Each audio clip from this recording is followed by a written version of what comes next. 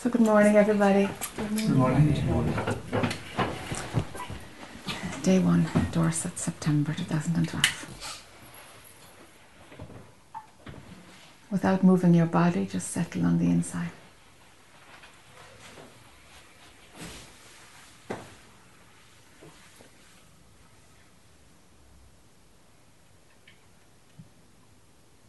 Just let everything drop.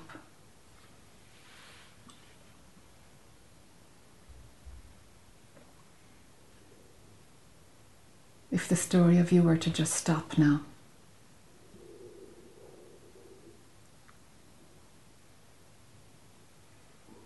all ideas of what needs to be done or what you're looking for or what you want, deleted.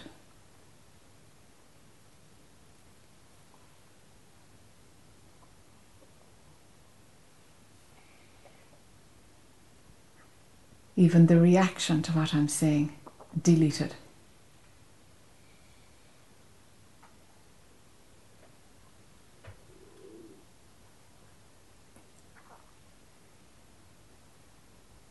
Nothing beyond ideas, beyond the idea of nothing.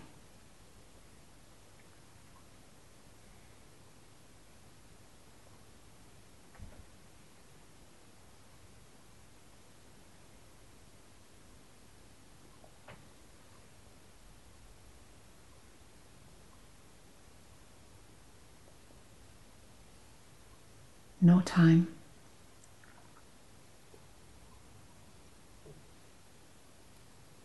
No physical place.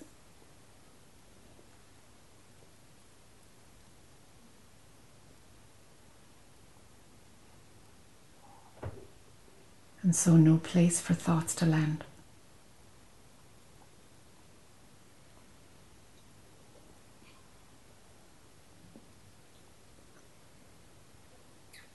For thoughts are only like wisps of smoke. They have no substance.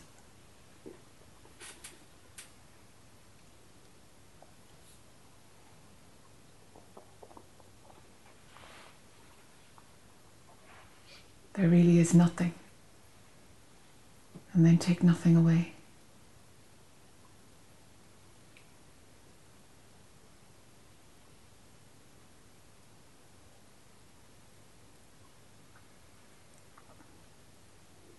All else is imagined. Consciousness just imagining itself. Imagining itself to be John or Martina or Rosie.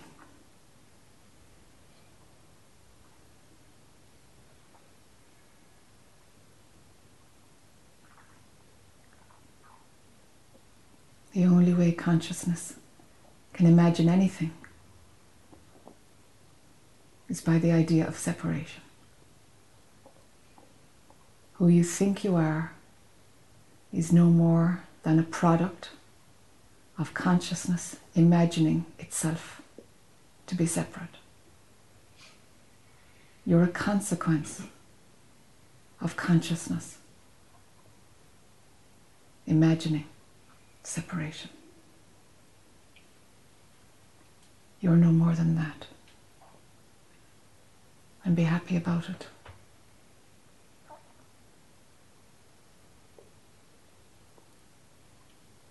All ideas that there is something to lose and something to gain. It's craziness.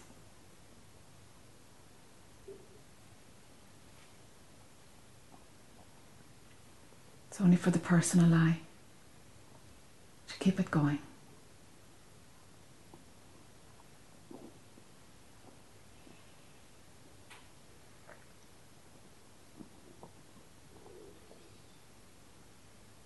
Nothing and take nothing away.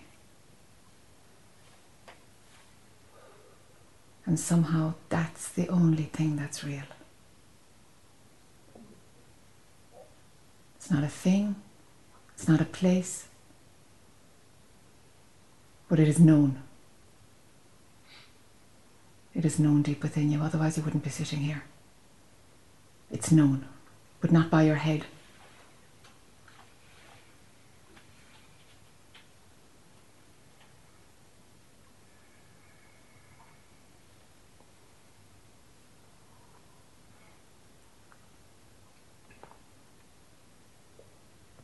And so for this weekend, consciousness will play at imagining it has something to do.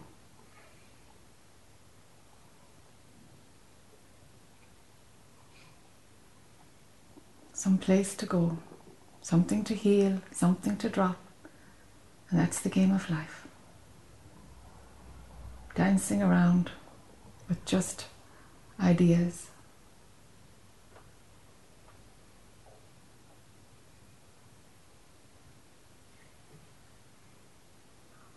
All the while, there's just nothing. And then take that nothing away.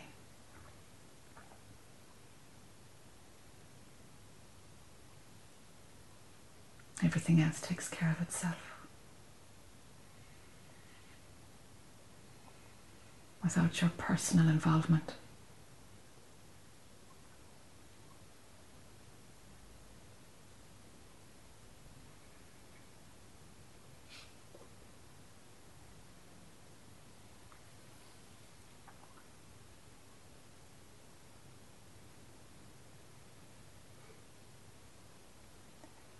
See when you open your eyes. Let nothing be seen in front of you. Try not to go into the labeling and identification with the body-mind. See if eyes will open but thoughts don't rush.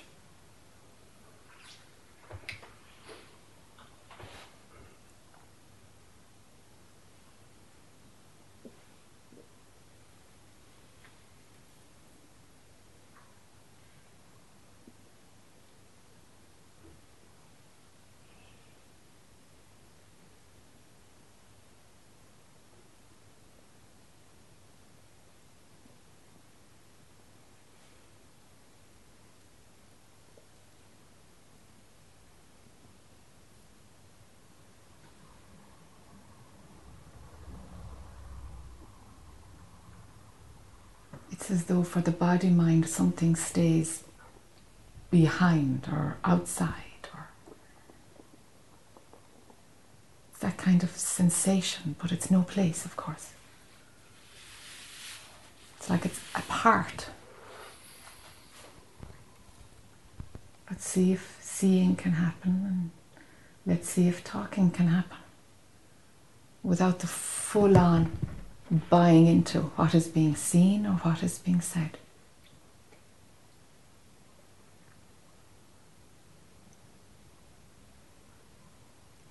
It's as simple as that. It's as simple as that.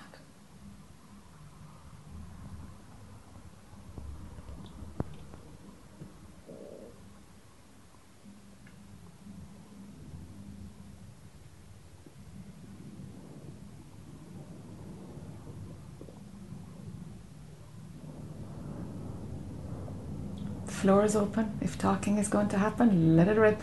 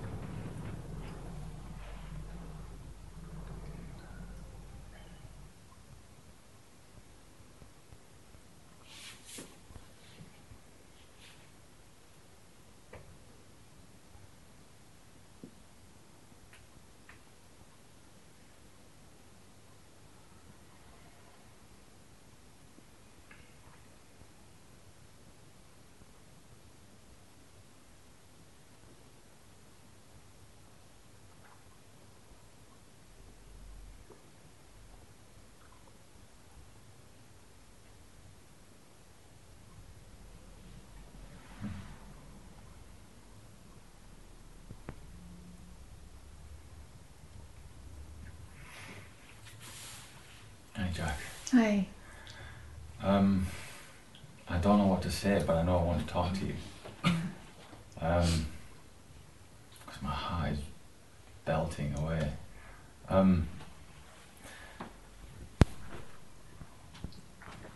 think for a long time I wanted to meet someone that I consider wise.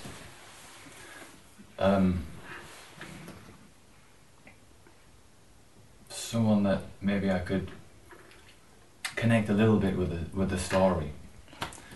And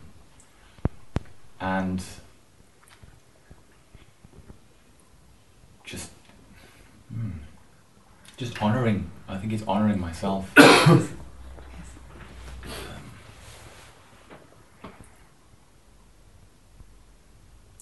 There's a choice, it seems there's a choice, and one is, I call it ignorance, but it means something different. To me now it means ignoring your heart, is what ignorance has become. Yes. And then the other one is to go here, where you know it is, but you pretend you don't. And so it's been realised for me that I'm left with nothing. And for a long time, there's been conditioning, coming and coming and coming and coming, and for day after day, for maybe 4 years now, every day, and very physical. Like old conditioning coming up, or new conditioning coming in? Old Okay. conditioning, just, and it becomes more and more refined, and I'm going to say but it becomes so easy to work through these days. Just wow. Almost like, God, I've got to tell someone about this. It's so easy. Yes. You know, and I speak to somebody and they say, oh, I'm this and this. I think, oh my God, if you, it's easy. You're not, of course you're not. But yeah, like, but there's no substance to really wanting to do anything about it, or I don't know. But what's coming recently is physical. It's very physical. It's kind of like, I would just describe what I know as Kundalini, all of this kind of thing, and it's the heart now. And it's like the heart is, it's like a black hole, feels like. It's almost like I see everything now, as I did as a child, everything I see is another universe. It's like everything is a universe, and in the centre of that universe is kind of a black hole. Yes. And that is the heart. See, the mind sees differences everywhere, but the heart is totally connected to everything, which I can imagine is like a black hole. You know, it's and it just becomes more and more astonishing. You know.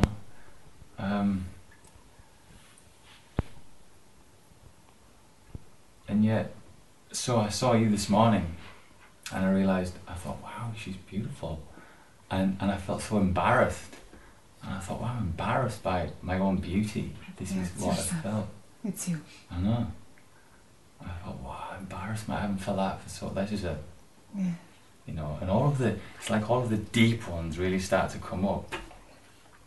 Yesterday was rage, and rage happened to be hot energy. It's really hot, amazing. And to me though, it feels as though, even though the seeing is instant, and I keep hearing, there's nothing you can do, there's nobody doing it. There is a physical, I mean, there's neurology and biology and chemistry, and there is a time-bound space for the body, so it can't, because you see, or maybe I need this clarifying. 4 years ago, when I was in India, I forced this to happen, let's say. I so much energy, I went bang, right against it, and it just went boom, boom. And I didn't even know what had happened, apart from there was something, I didn't know what.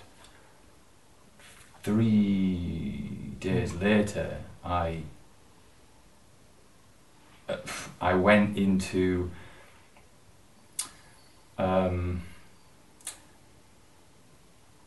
went against the universe. Is all I felt. Okay. Okay, and it was something simple, but it was an I.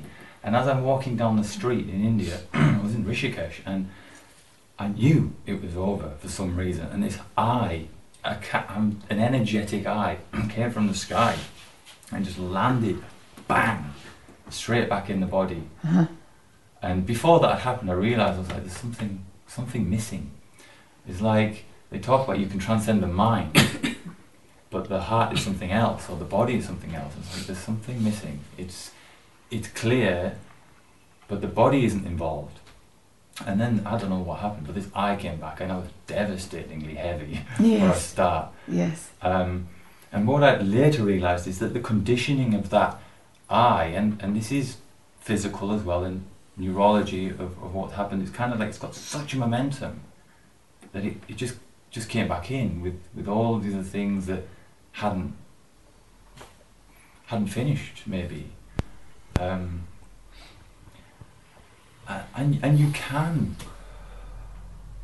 ignore it and kind of say, well, there's nobody, there's nothing to do. And I did that, and it was very dull and very painful and a lot more suffering than you yeah, there's denial in that. absolute denial. That was always misconstrued, you know. That's what I I did the rounds, and there's so much suffering in here. It's amazing. Yeah. And actually, the true message is once it's seen, then actually any inquiry is so profound. It's so effective in a way. And I feel, I don't know, there's no end. And maybe that's a question, to you, because I get the idea, because a lot of people say, seeing this is not the end of suffering, and I think, no, it must be. I mean, I think there's a part that's not the end of suffering for sure, but I think that there is an end to suffering. I think there is. For me, suffering is one energy that's been denied of what it is. So it's trying to be something it isn't. It's actually seems to me, trying to be its opposite. And once it's realised, then it's free. And it's a tool, and it's wonderful, and it's happy to be what it is in a way. And there's lots of stories as to what that's all about. I have no idea. I've seen lots of things, but I couldn't tell you for certain.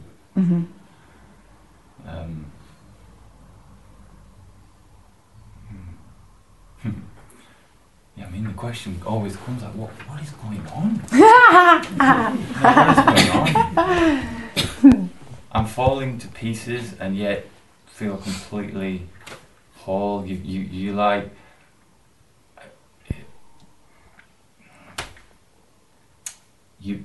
But I don't know. It's like you're obviously not your body, but you're. It's like I'm a universe in myself somehow. Which I knew that anyway. I remember, these memories, but as a child, looking at sand or something, and asking a child, like, "Do you not see the universe in this sand?" And they're like, "What are you talking about? Do you not?" It's madness. To me, I grew up in madness. Yes. And I feel it. This place is mad. Yes. And it almost like. It's like it's not okay. It's not okay. It's not okay. It has been okay, and sometimes it is and sometimes it isn't, but sometimes I just want to give it a slap. Okay. That's, Yeah. It's okay. like, enough. Yeah. Enough already. Okay. Yeah, okay, there's a few things that need tidying up. The perspective that's still running, see that it is a perspective of consciousness. It works through physiological eyes and a nervous system that perceives what's going around. It's like consciousness's ability to look at itself from within its own creation. As long as the body is alive, that perspective will run. It's not yours. It's not an individual's. It's not. It's like if an octopus had an eyeball at the end of the 8 tentacles, and it's got an ability to look at different aspects of itself depending on where it turns those tentacles. So then the tentacle says, whoa, this is real, and anything I see is not me. And it's like, actually, no, actually, wherever you look, you're only going to see octopus. Okay? So it's like this. The body-mind becomes like a tentacle that is completely and always part within the maze of consciousness. All right? So, or creation, or whatever you want to call it, the illusion, whatever we want to call it. So that perspective will always be there. Now, it needs to be seen. You have to find out for yourself. I can say that it is so, but you have to find out. Don't take any concept I'm going to say. You've got to do this for yourself.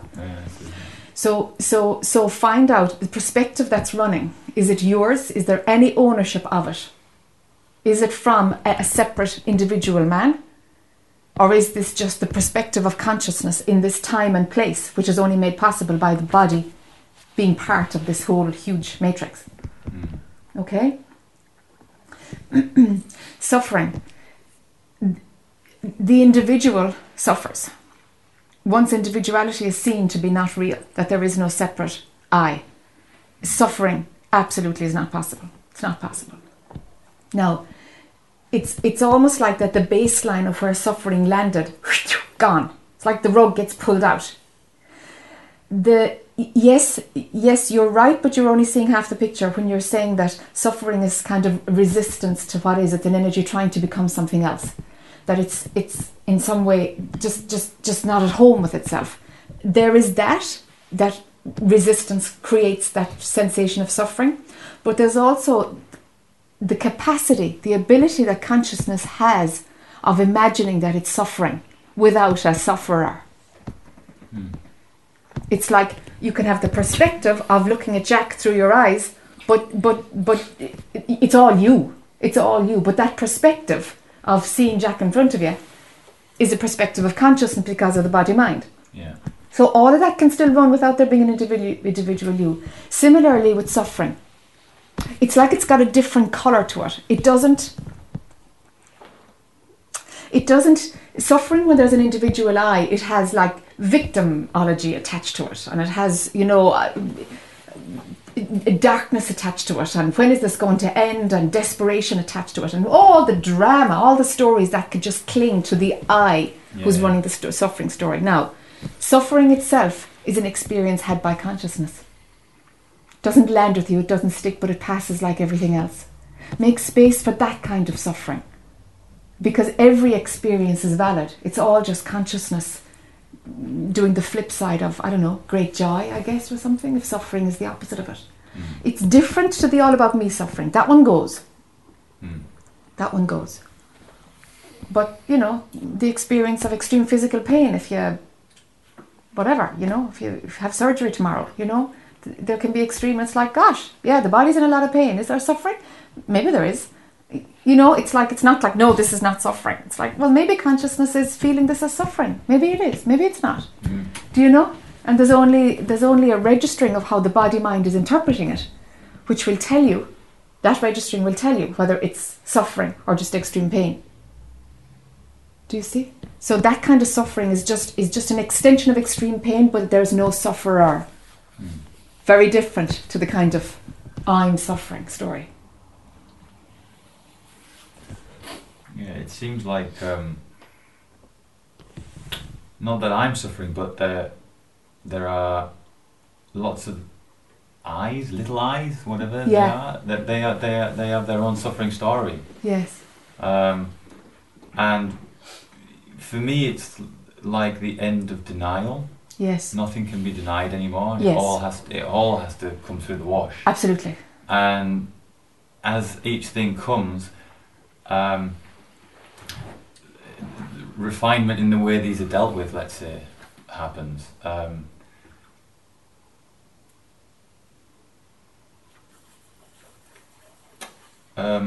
For me, the reason I talk a lot about the neurology and the recognition, and maybe that's just what consciousness sees here, but so I am starting to see much quicker that immediately, as soon as I see you, I know it's me. But that's happening with conditioning. I mean, so as that comes up, it's like, oh, it's me, it's me, it's me, it's me. So it starts to not even need to be recognised. That's right. But for me, that takes time. That has taken recognition, which again, I'm starting to see that is my story here. That's your story. Yeah, that's right. I need to recognise it. I need to. It's like take your time. You need to recognise it. Yes. And honour that phase. Honour that phase. But there will be no. It's not that there's me and there's Jack. Oh, that's me. All of that story will stop. Yeah. It will stop. I guess the believed story was I needed to be in place. Yes. In order to, because if I hadn't come back, which is what appeared to happen, I disappeared. I came back. Yes. As a protection, because actually there was so much contraction here that I've heard stories, and that this is what I would hear, that people, they have like almost sudden death, heart attacks, and it's that powerful. Boom, they're gone. And how would you know? Yes. And I have heard people speak about it, and I thought, wow, bless my lucky stars in a way that I get to experience this suffering longer. Yes. In a way. Yes, in a way, exactly. Exactly. Yeah. The perspective of consciousness doesn't ever stop. Because even if that body-mind dies, you are all of it. Yeah. So it's always going to be running a gazillion I stories. Time falls away, and so it's not even like how many people around the planet or in the galaxy, or how many perspectives are there at play. It's always looking at itself. So you can't whack it around the jaw and say, Jesus, would you wake up, look at what you're creating. Do you know? It will never stop. It seems infinitely, it's infinite. It has to be. Infinity is built into it. But the thing is, you were never stuck in it. No. You see? No, I thought I was. Yeah, you thought you were. That's the magic of it. That's how it works. Yeah. So it's not like, oh, I'm out of it. It's like you were never in it. No, that's true. You were never in it. And so of course it'll continue forever. It makes sense that it will, but it's only an appearance that it's there. So within the broadest circumference around this whole story, it's still an appearance. The broadest way we can look at it, it's all an appearance. Anything we can talk about it only looks like this.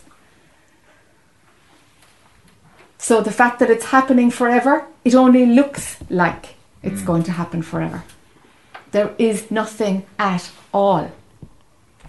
So that's where this is where I am. I've got questions with no substance, but still looking. What the heck? What? But surely what?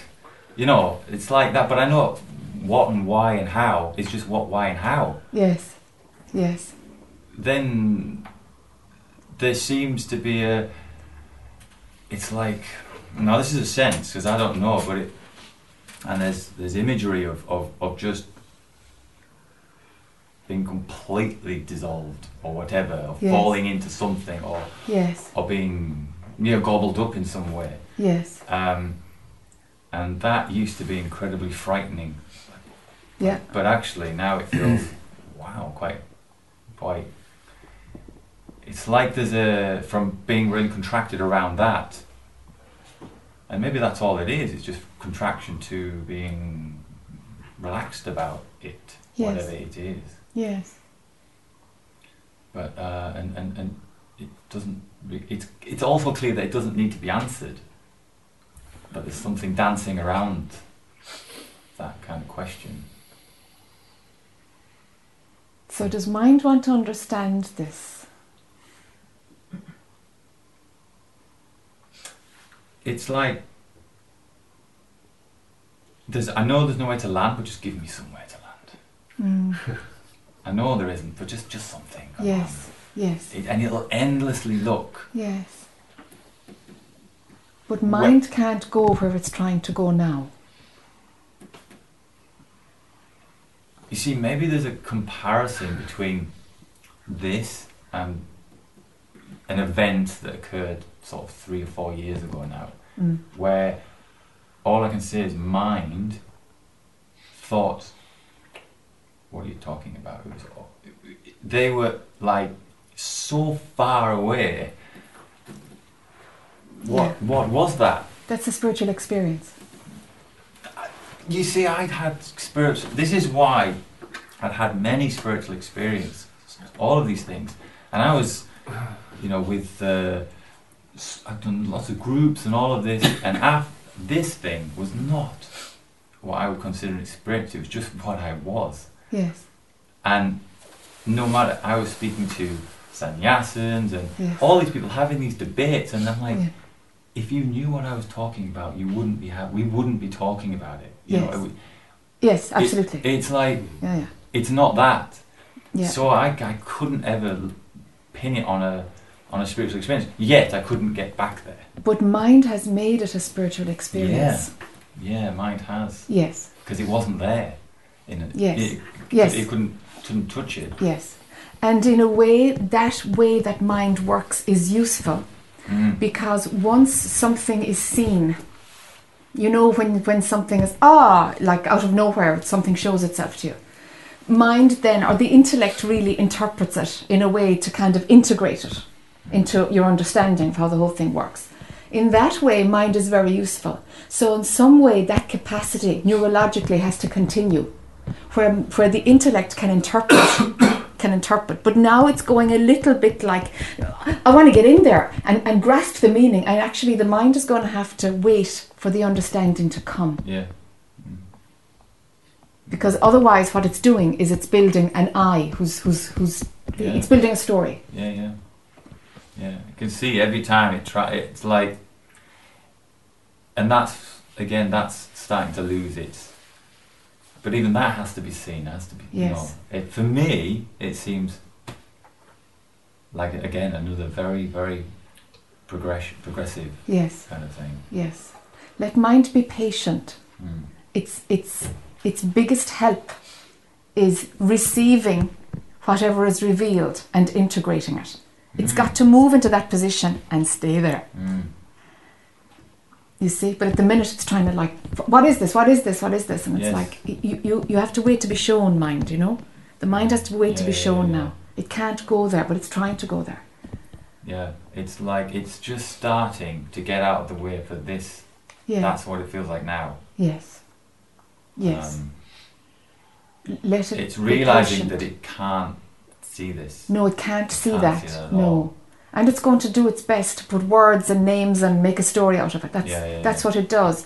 But the more that's accommodated and the more you entertain that, the further actually, you go into the illusion.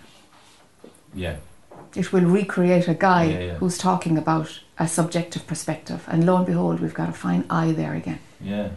That's endless. Yes, that's endless. Yeah. But it's enticing because it's so interesting. Yes, this is how mind plays. That's the drug it's giving itself now in order to recreate the personal I.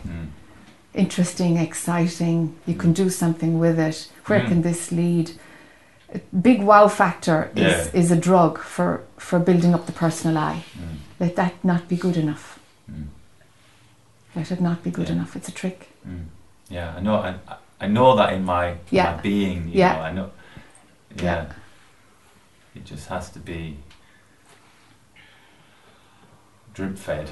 Yes. Yes. Yeah. Thank you. Yeah, sure.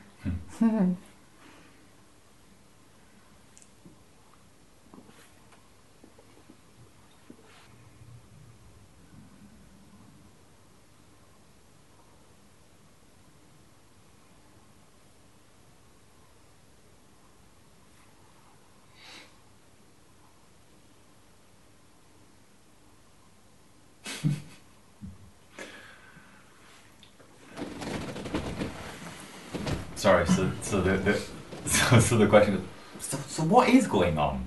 Yes. This is, I just heard it. It was like, Yes. it's just Everything that feels and real. nothing. Yeah. Well, so what is going on? Fundamentally, it's not real. There really, really, really is nothing going on. Yeah. What's real? What's real? I have no idea. Aha. Then this is worth investigating. Because some part imagines that what's going on must have some reality to it. This is still sticky, I think. It doesn't. It's just another bundle of ideas, that's all. They're subtle ones, but they're just ideas like anything. Like today's Saturday. It's just another banal idea.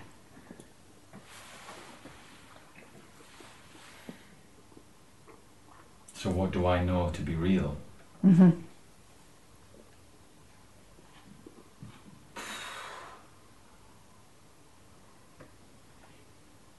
I don't know. I know. Ooh, that's like. What if? I don't know. This room. There's all my perception of this. That's it. But I can't. How can I know? How can you know? Is perception to be trusted? Always? There's an immediate perception, and then there's the interpretation of perception. Yes. That's where I'm maybe a little bit split. Yeah. I've seen interpretation to the end of Yes. the universe. Yes, that just goes on and on and on and on. Yeah, and through conditioning, that can be seen as. See, obviously, something can be interpreted infinitely as well, depending on conditioning. So, but without conditioning, just seeing, is that reality? Is just whatever that is? It's just seeing. It's just.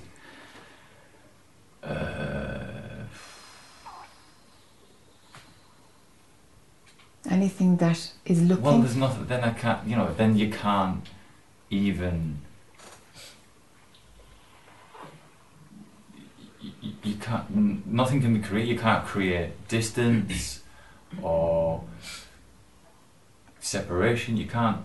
You can't say anything about it. About what? About what I'm seeing. Okay.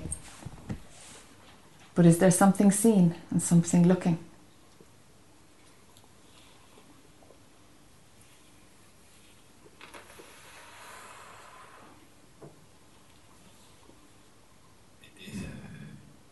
I'm lost. I have no idea. This is where I don't know what to do. I don't know. Okay. Take one step back out of it, whatever. Yeah. From what you call immediate perception. Let there be an opening for pure perception. Perception that where there's nothing seen and nobody perceiving. Get rid of these two. Pure perception, the verb, simply the verb. No point of perceiving and nothing perceived. Get rid of them. Okay.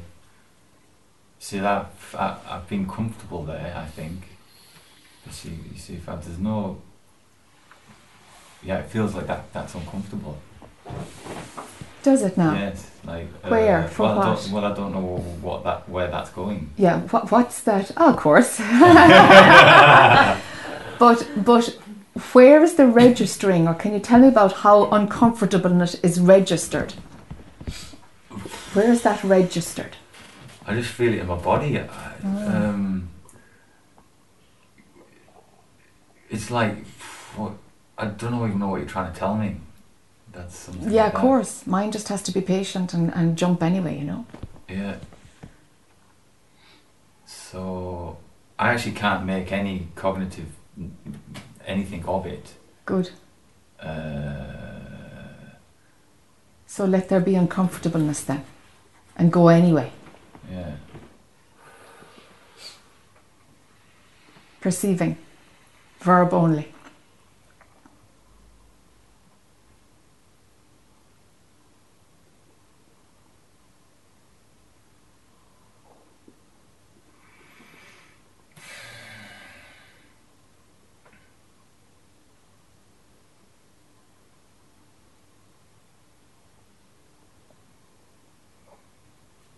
Otherwise, we've got a central point looking at an object. We've got subject-object.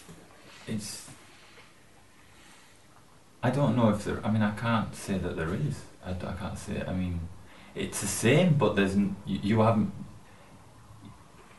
You see, you've been asking me to do something that I don't know how to do. Yes. Yes, the mind is the one who has the how question. No, but that isn't a question. I don't think that doesn't feel like a question. They're just words. Yeah. Okay. I don't have a how. But I don't know. You're trying to get me to do something that's it's not. It's like, oh God, how would you even describe that? You see, pure perceiving is there all the time. It's just that there's an overlay of everything else on top of it. Something is being perceived. What I'm doing is showing you what's on top of it, so that pure perception can just be seen, where there's no subject-object. There's no how. You're doing it already. Consciousness. Yeah. You see, with prior to subject-object, there is this layer. Prior to duality, there is this layer of pure perception. That's the non-dual. That's the non-dual. Now, it's still within the appearance, but that's non-dual. Pure perception. Perceiving only, where there's nobody looking and nothing seen. All labelling stops. All subject-object stops. Yes, that seems to be pretty every day. That's normal for me, isn't it? That's normal. For me. That's like label.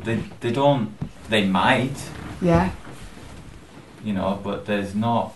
I know what you're saying about label because I have experienced that, but that isn't.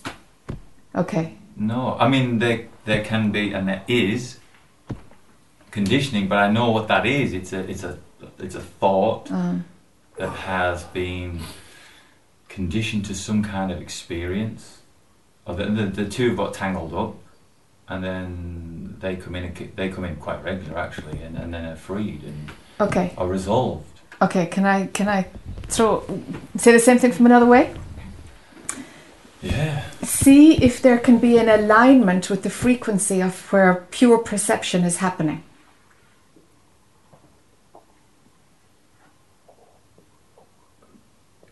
Yeah, and align with the frequency where pure perception is happening. Yeah.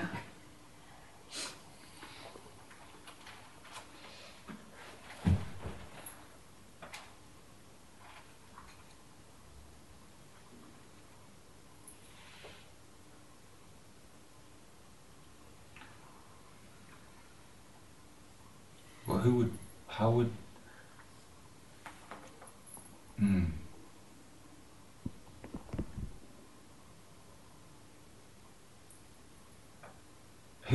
how would I do that? You know, it's like lots of things don't make sense anymore. Okay. Like, for example, it's not about doing it. It's either all I could do is open the gate.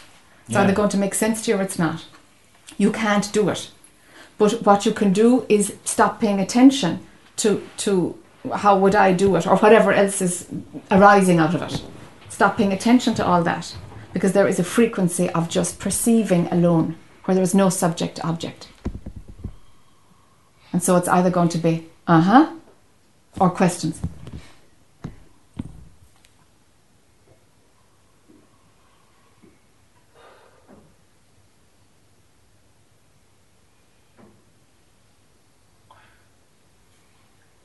I feel as though I'm asking questions about something that doesn't need asking. It's like... Yes, because mind is still interested in it. Mind still has a few layers on top of what is simple and clean and clear and automatically just there. Yeah. You see, but that's what we're trying to do, is like, let's just see the futility of these. But there's no point in me saying just stop asking questions, because of course the questions are going to keep arising until they're seen through to be the problem. They're the problem. But you have to see that yourself. I'm not here to give new concepts. You know how it works.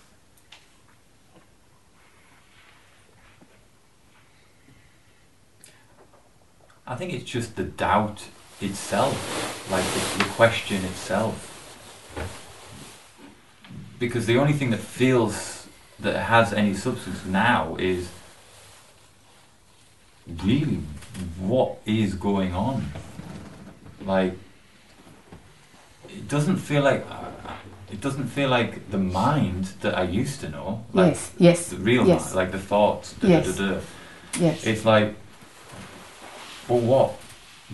I mean, really, Yes. when we get down to it, who am I and what am I doing? Yes. Or what's going on? Because it's like I don't know. Yes. I don't know. Let mind be an I don't know. Yeah. It has to be shown. Something has to be delivered to mind. Yeah. Let it be an I don't know. It's the best place for it. And this understanding comes to some and it doesn't come to most. They just know it's not real, but they don't get the understanding along the way. But something in you is hungry for the understanding. It will come. Yeah, it's like, is there an understanding from I don't know? Yes. Because that's... Some stop there, but there is an understanding from there. That came... Yeah, it's always... There's knowing that... There's nowhere to land, and it's endless. Yes. But yet there's something else that's... You don't stop here. Yes. There's also that. Yes. You don't stop anywhere. Yeah. It keeps going. It's like the walls fall away in a way, and you've got nothing. Yes. And then that's nothing, and I don't know. And then there is, if that's a question with substance there, it's, well, what is it I don't know? Yes. I don't. If I don't know that,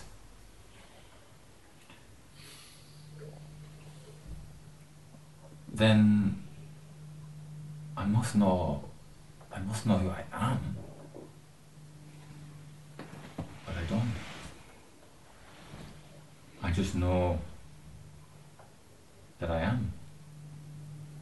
But I don't know what that is. Okay. I feel good though. It feels great. Yeah. Yeah, it's not contracted, I'll say that for it. It's like, there's no worries. I've not had to worry for a long time.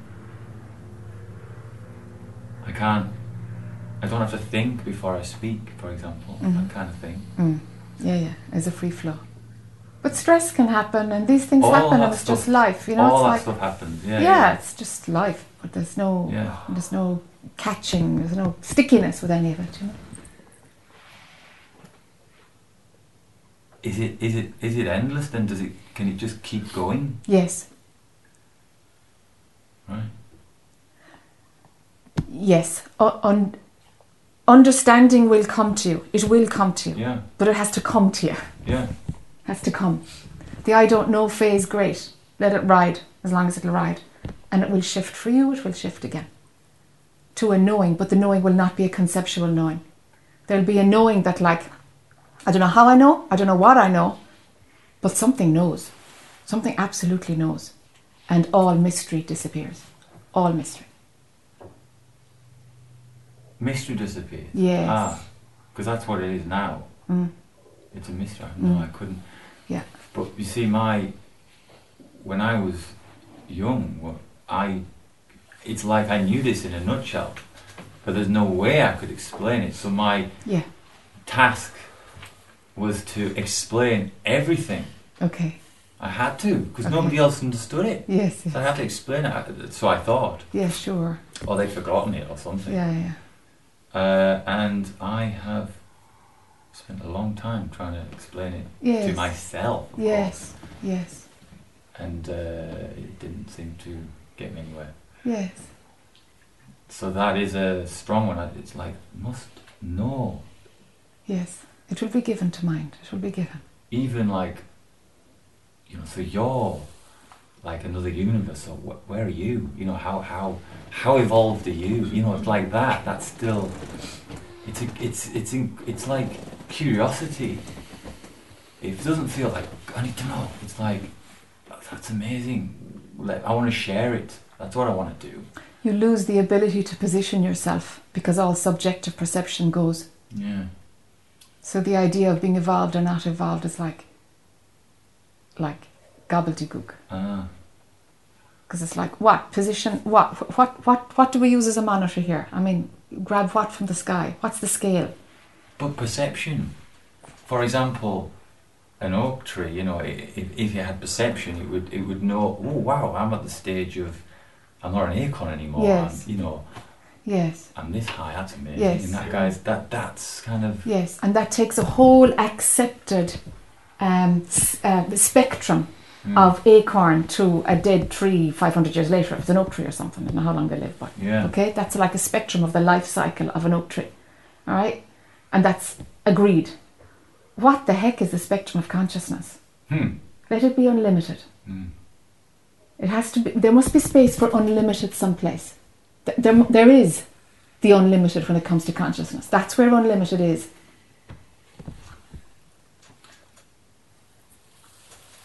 But to pigeonhole evolution when we're talking at this level, we've brought in the finite again, and the only thing that would bring in the finite is a desire to control.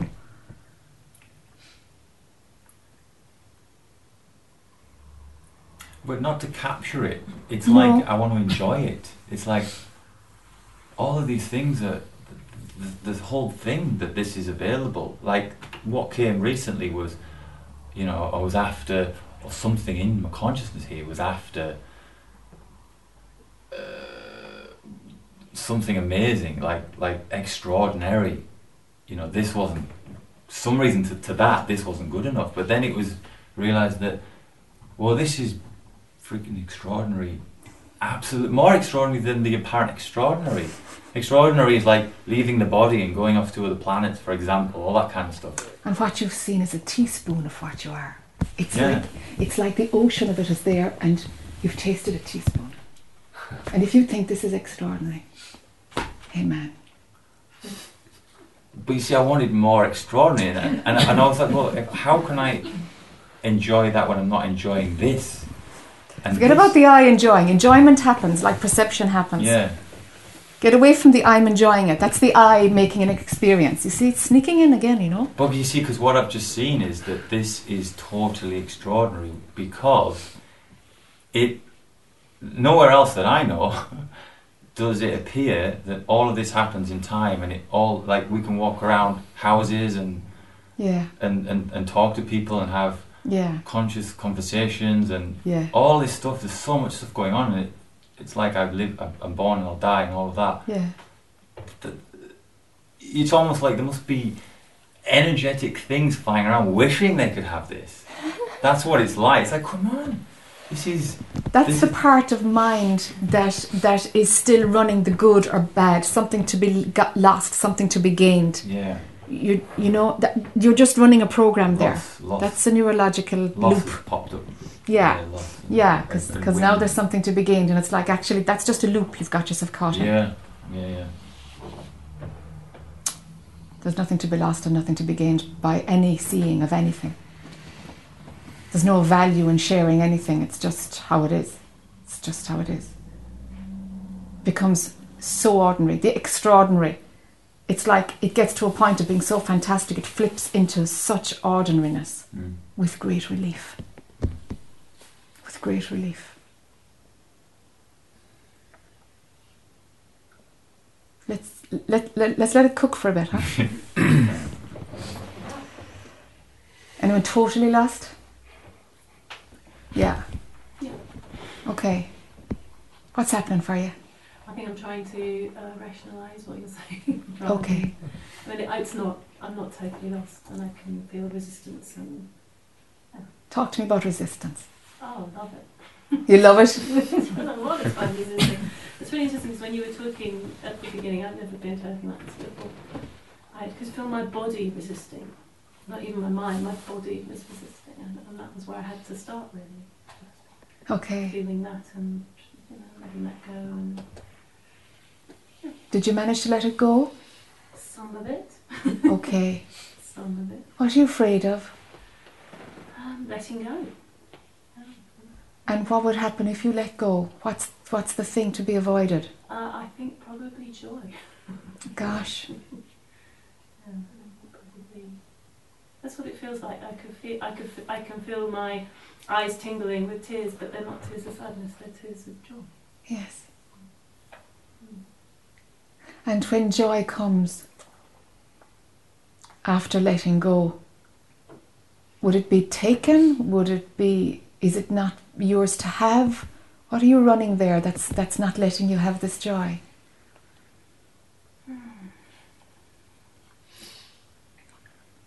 It's interesting because with my mind, I'm going, well, I have happiness, I have a lot of laughter in my life, and like I know how to have fun.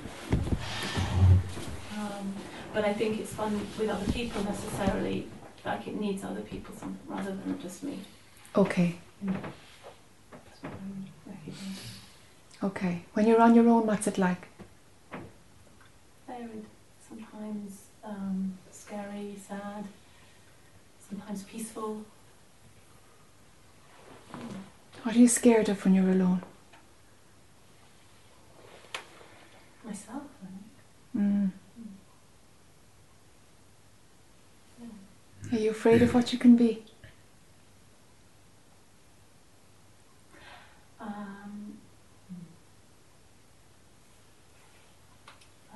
I'm going to go to something, I suppose, concrete, which is a poem which Mandela read when he left Robben Island, and he quoted, I think it's an American poet, who said, you know, something about don't try and hide, but you know, shine. You're meant to. And so my mind went then, and I think it's about being scared of feeling free, actually. What a contradiction, huh? Wanting it and not letting yourself have it because you're scared of it, you know? Scared of expanding or where it can go, scared of surrender and freedom and being a kid again, scared of being a kid, you know? Do you know? A kid without parents, you know? Yeah. I mean, not the... Real kid. Real kid. A free kid.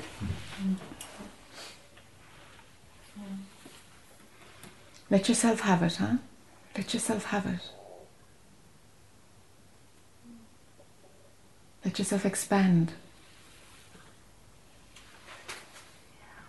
That's the body. That's what feels like the body doesn't want to. And it's like, that's what I mean about the resistance. It's pulling in, is it? Yeah. Yeah. Yeah. Get bigger. In whatever way, shape or form that means in your life, inside your head, wherever that resonates. Get bigger.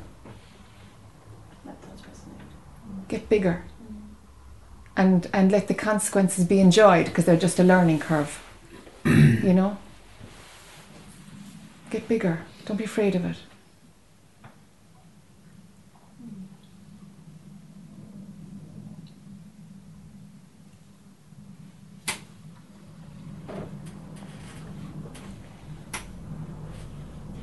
I'm conscious of my head kind of just floating now. Good. Yeah. It beats contraction, huh? There's an ease in not contracting for a good reason, you know? Something naturally is showing you the direction, you know? Yeah, move towards lightness and freedom. And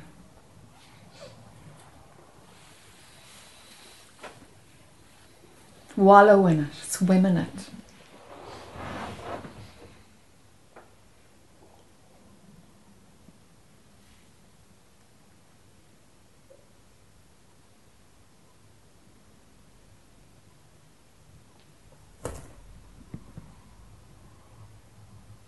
Was there anybody else totally lost in our first dialogue?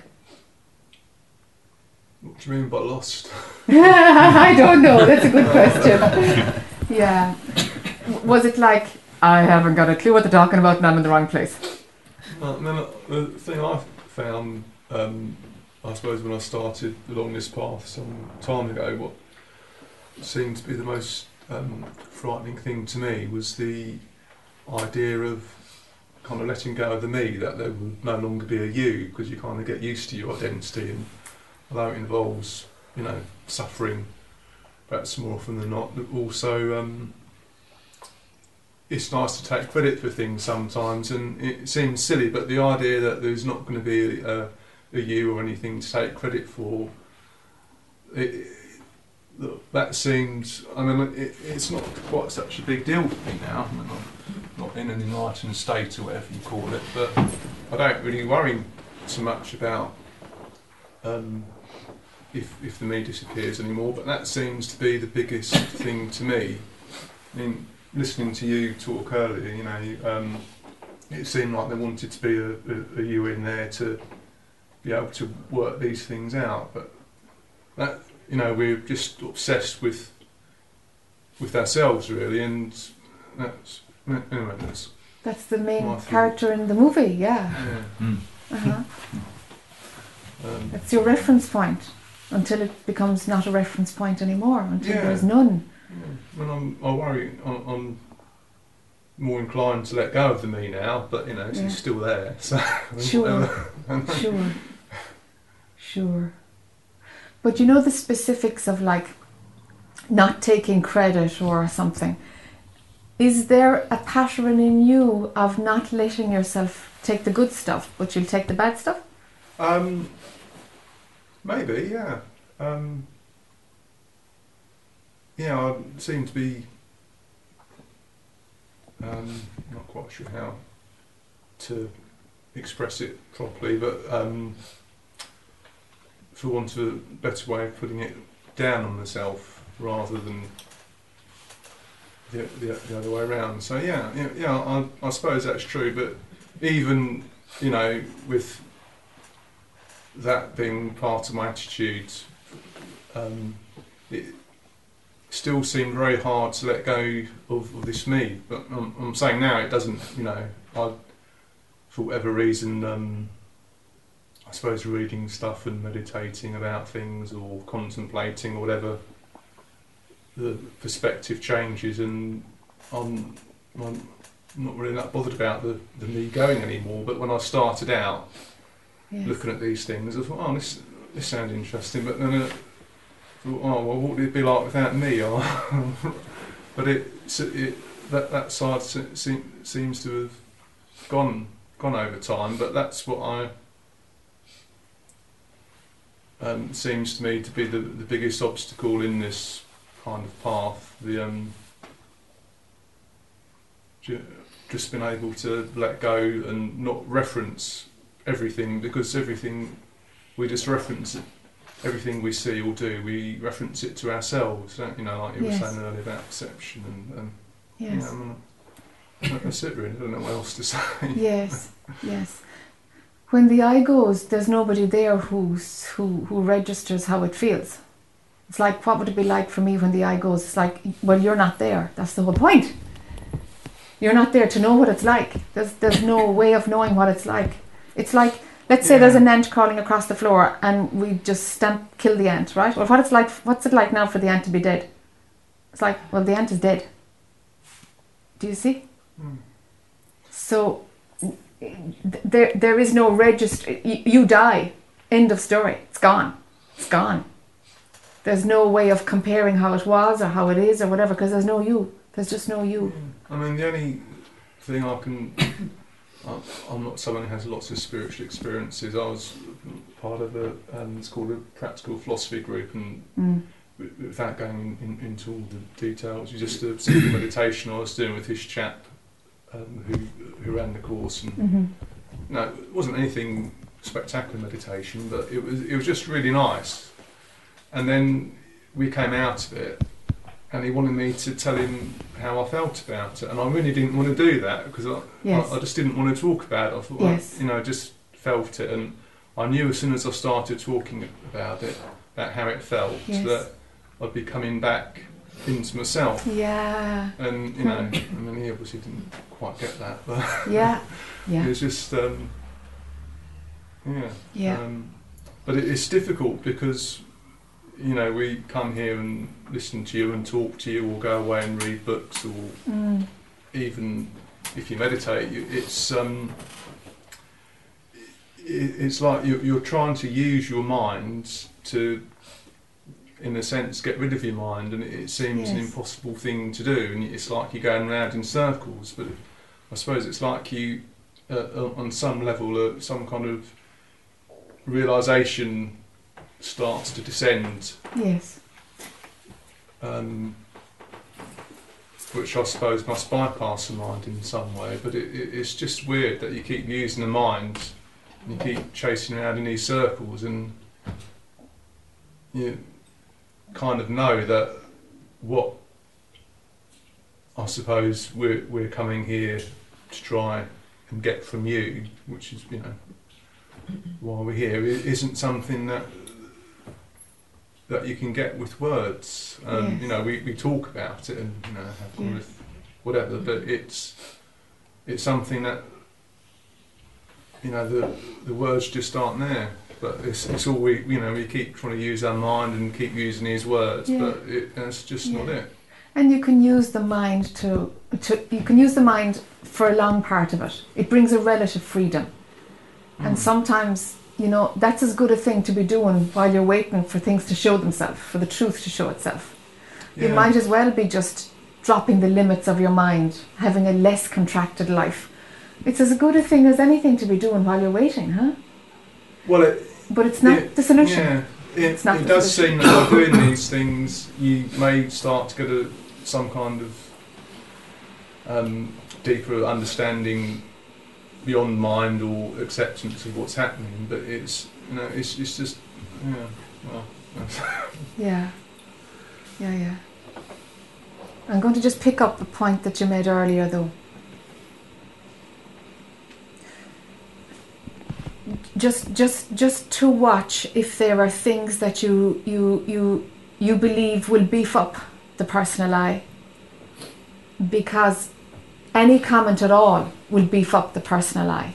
A negative comment beefs up the personal I as good as a positive one. Yeah.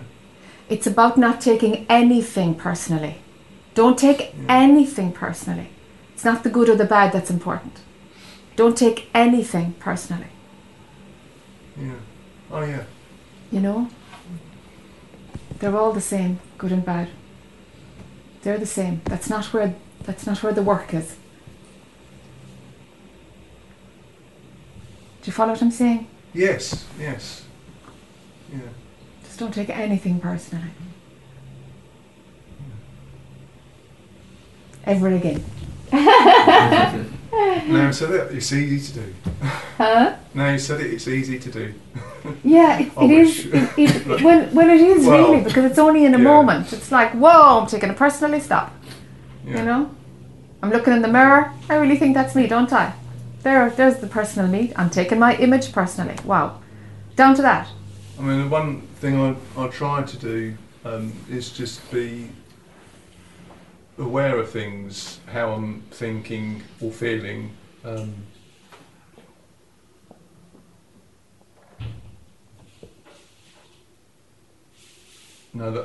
suppose that's just what I try and do throughout the day, even if I'm angry with my wife, which probably happens quite a lot because she's winds me up. You know, just to be aware, rather than saying to myself, no, it's wrong to be angry, it's a bad thing, just to be aware of being angry. It's not bad at all. Yes. And that tends to dissipate it, and you know, that you know, still feel angry. But that's just one thing I suppose I'll try and do to. There really is no wrong and right.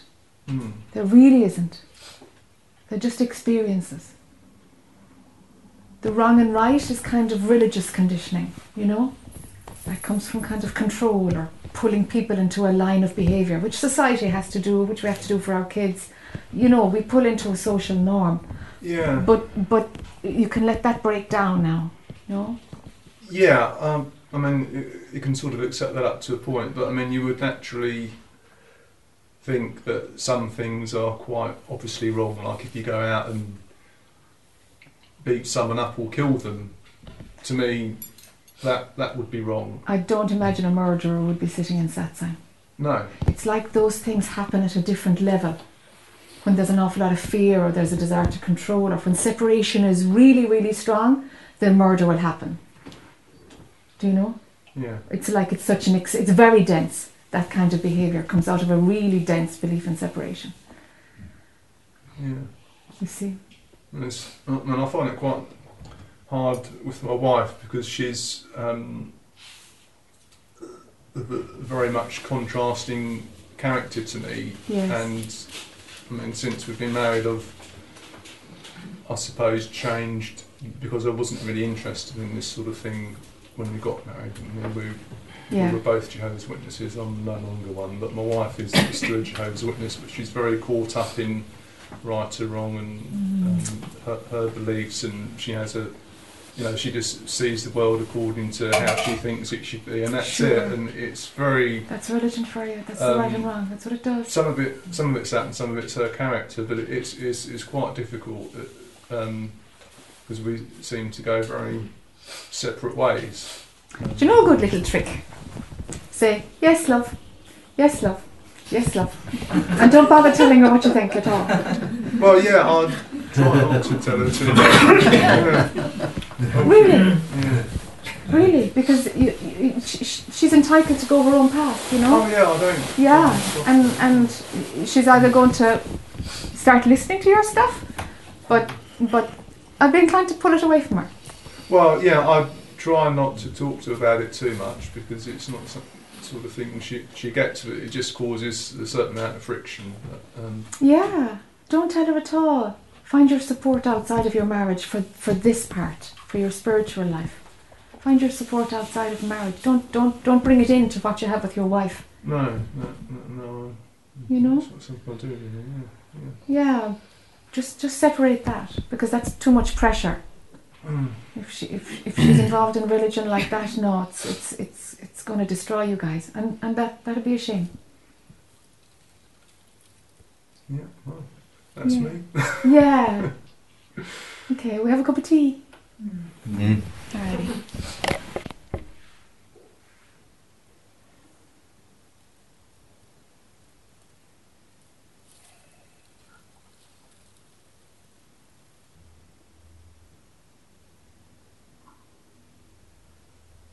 Not an eye in sight, huh?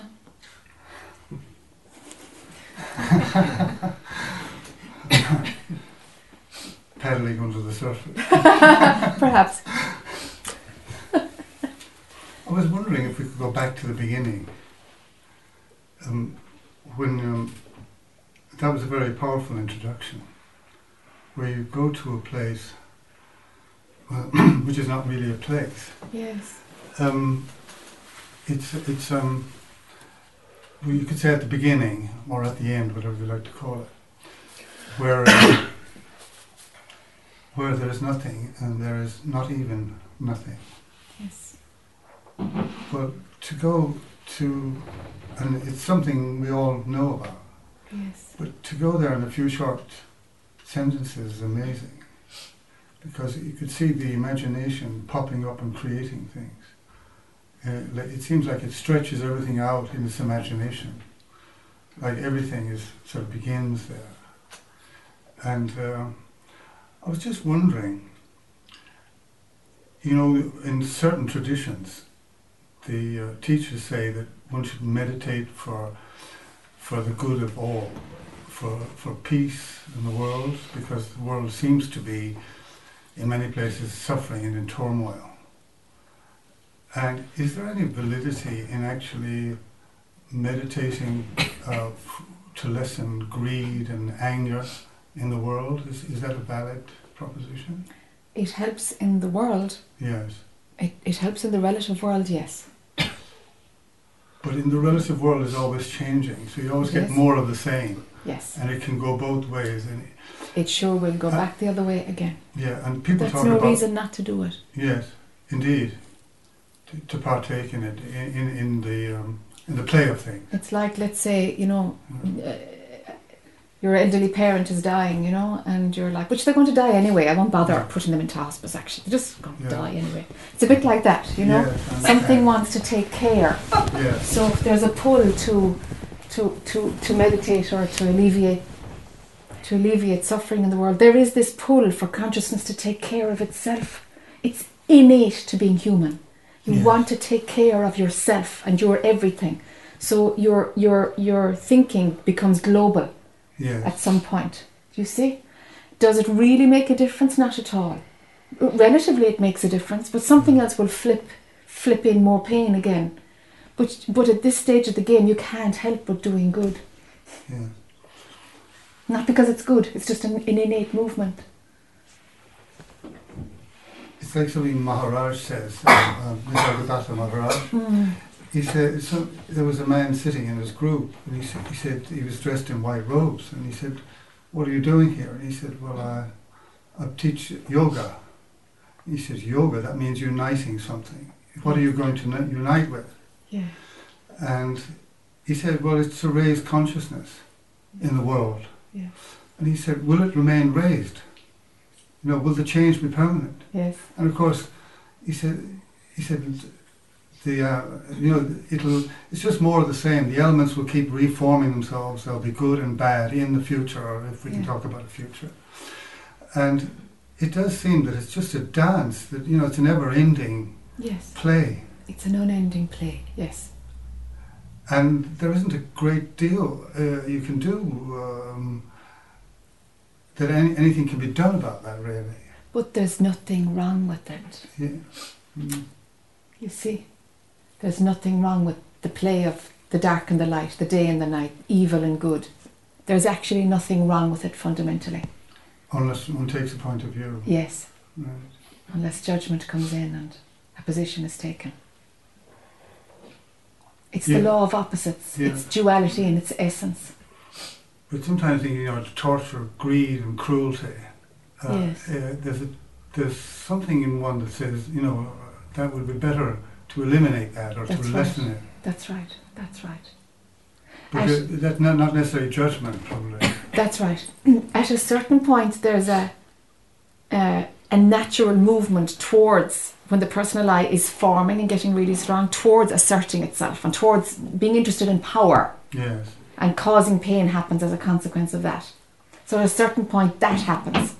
And at a certain point, the movement towards taking care of the greater good happens.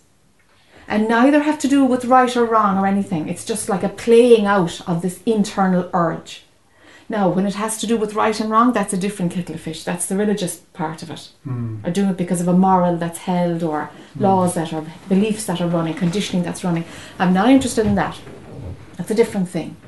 But I think we're talking about the same thing. It's like that natural pull towards the dark, or that natural pull towards the light.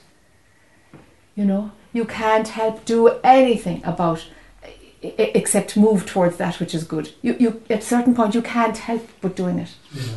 Do you know? Yeah. And it won't make a blind bit of difference. In the end. In the end. Makes no difference at all. It's just moving checkers around a board like. But that's no reason to become despondent.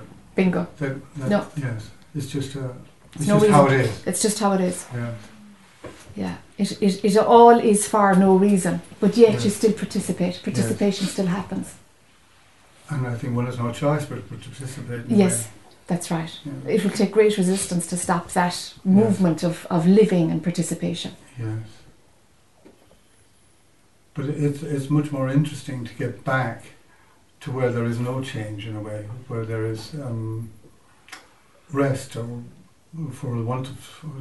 where there's understanding of all that. Yes. Not to be too drawn into the Yes. play, because it seems to have something inherent in it that draws the mind in. The mind loves to get involved, to Yes. become identified as some level Yes. or other. Yes.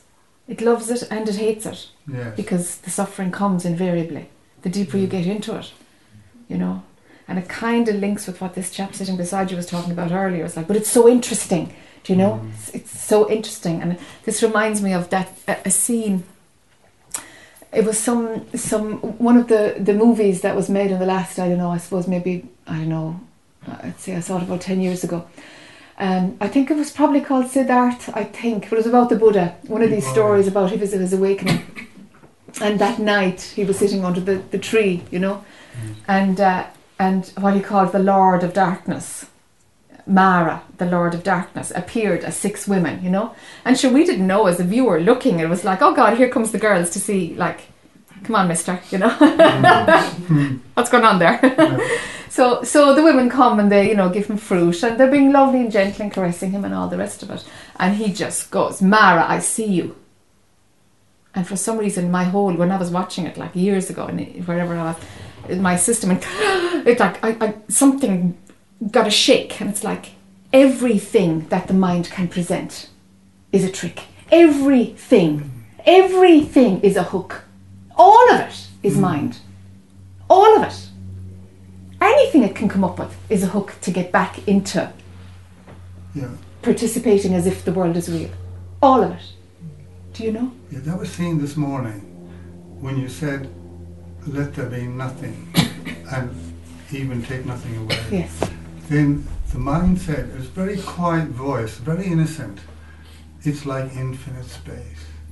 Now that's a nice grand concept. Yes. But it's still a concept. It's still a concept. It's a hook. It's a gentle, it was a gentle lure back into the story. Back into the story. Let's hang out in infinite space. Oh, we like that. Off you go. Well spotted. So you have to just keep quiet. It's like, you know, it's like, I hear you. Are you fine, but no thanks. Yeah. Not this. If you're a Nisargadatta fan, you know, it's like, not this. Not this, yes. Following on from that, there's a sort of a lingering question that, you know, people who follow some kind of path and all that, and even meditate and all that, and they attain a relatively peaceful life, if they're lucky, you know, they sort of allow the identifications to fall away. And I think, as you said once, you know, my meditation was peaceful, there was nothing there, and, quote, that's it. But it's fine when it's peaceful, but it's fine when it's not fine when it's not fine, if you know what I mean. Yes. Because that can change very quickly. Yes. So, as you said, to build one's house there seems a great mistake. Now, there's a tendency to keep doing that and repeating that. And I just wonder where that comes from. I mean, well, I know where it comes from. I wonder how it's so beguiling. Because there has to be a stage beyond that where you don't identify with a peaceful place. That's right. Because it's very tempting to have a quiet life and to have a peaceful life, or at least an untroubled life. Yes. And that's not that's not a permanent place. No, and it's a hook. And you know, there's detachment in there. You become the observer. You're observing life, and you're not taking things too seriously. Yes. And you observe the reasonable regulations, so you don't go to extremes in anything. Yes. And generally, fine. But it's still a place. Yes, it's still a place. So, what's the trick to getting out of that one, or to stop the mind's belief in that, or to have any giving it credence? Because it's like a stage, you know. You sort of like Jesus says, don't build your house on sand. You know, it's like it's a very sandy place. It is very sandy. It's a trick. Everything mind can present. Mind is a liar. It's a liar always. That's its raison d'être, is to lie.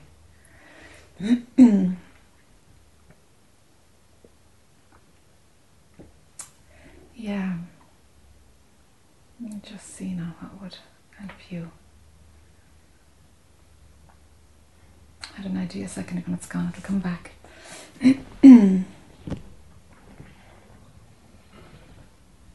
Yes.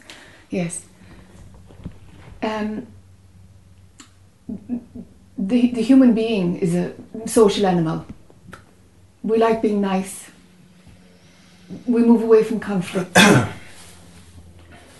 So, you know, walking that middle path as you're describing, it's very comfortable. Okay, so it establishes a nice lifestyle. It's no more than that. It's a nice lifestyle, that's it. Now, the ownership of liking things to be nice, a meditation to be restful, that's a personality trait. The personality isn't you. The personality wants meditation to be nice, you know, and wants to feel healthy and vibrant when you wake up in the morning. That's the personality. It wants less wrinkles. That's just personality. Allow personality to have its preferences. Let there be no identification with your personality, with the personality. Because you can't get rid of those preferences. They'll always be there. There'll be a preference of peaceful life, of niceness. Do you know, just things to be at ease, Yes. and authentic. You know, that's the personality. It's a human personality. Can you see that you're not your personality? Yes.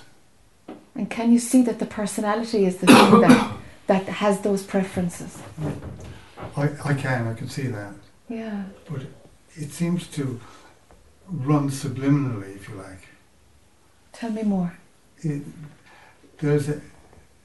When one is alert to it, you can see this, you know, from pure silence, if there's such a thing. Yeah. It springs up and it gives you an image of somebody who Yes. likes certain things. Yes. Or has certain preferences. One prefers comfort to torture, for instance. Yes.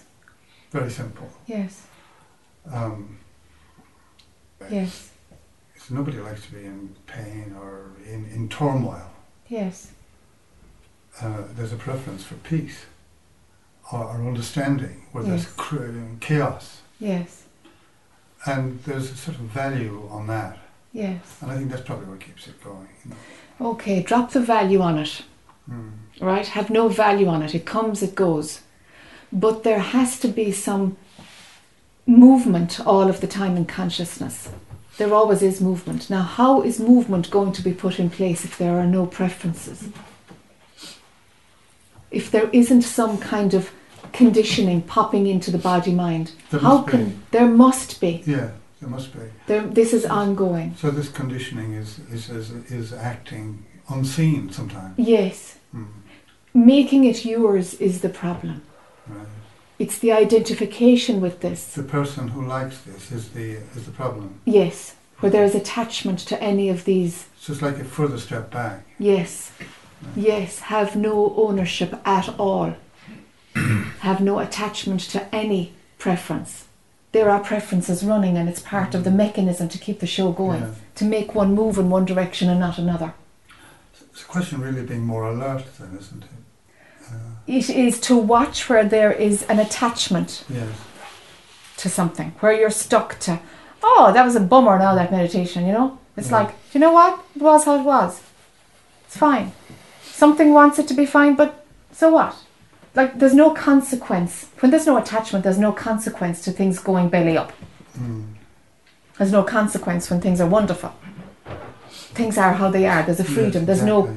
There's no follow-on of joy or being pissed off. Yeah.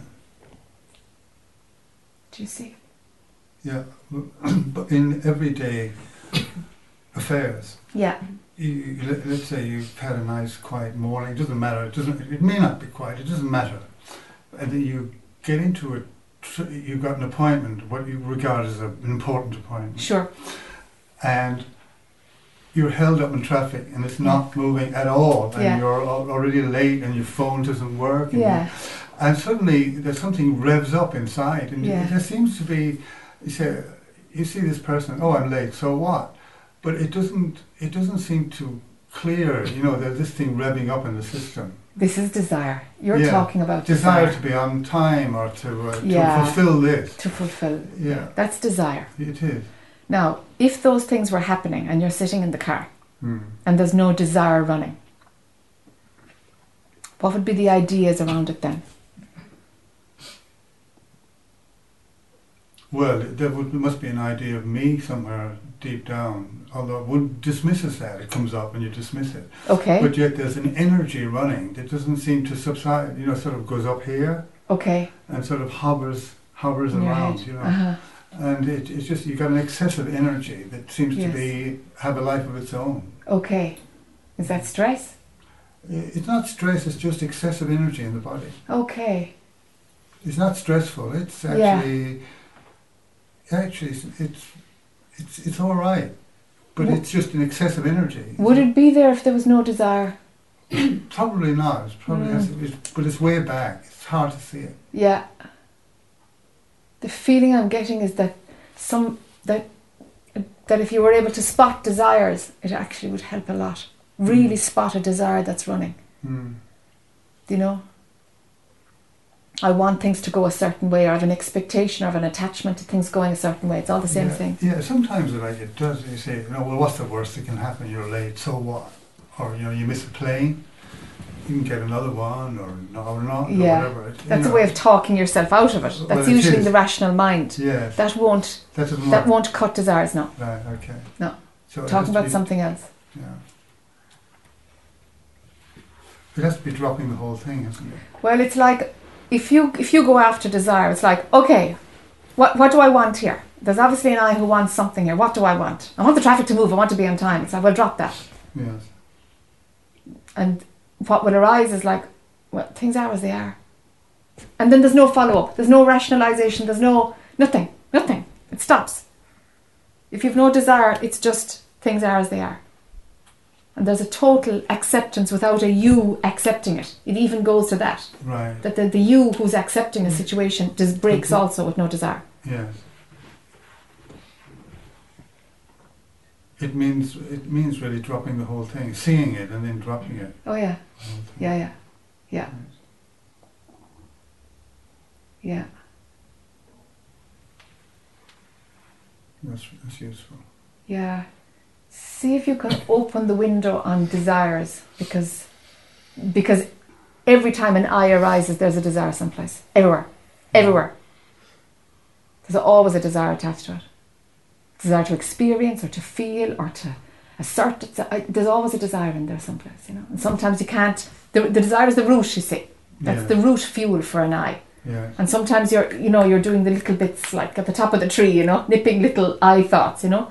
But actually, rooting out the I is rooting out desire. Yes. If that makes sense to you, It does. I'd It go does. after it. Right. Just put a notice on the fridge, you know. Right. Watch desires. Is there a desire running, you know? Yes. Am I playing a desire here? Yes. And just let the personality do its thing. So then a good meditation, fine. A bad meditation, fine. There would have to be a desire for one. The personality will have a preference for something calm. That's fine. But if it doesn't go well, there would have to be a desire there for you to be annoyed about it. See the difference? Yes.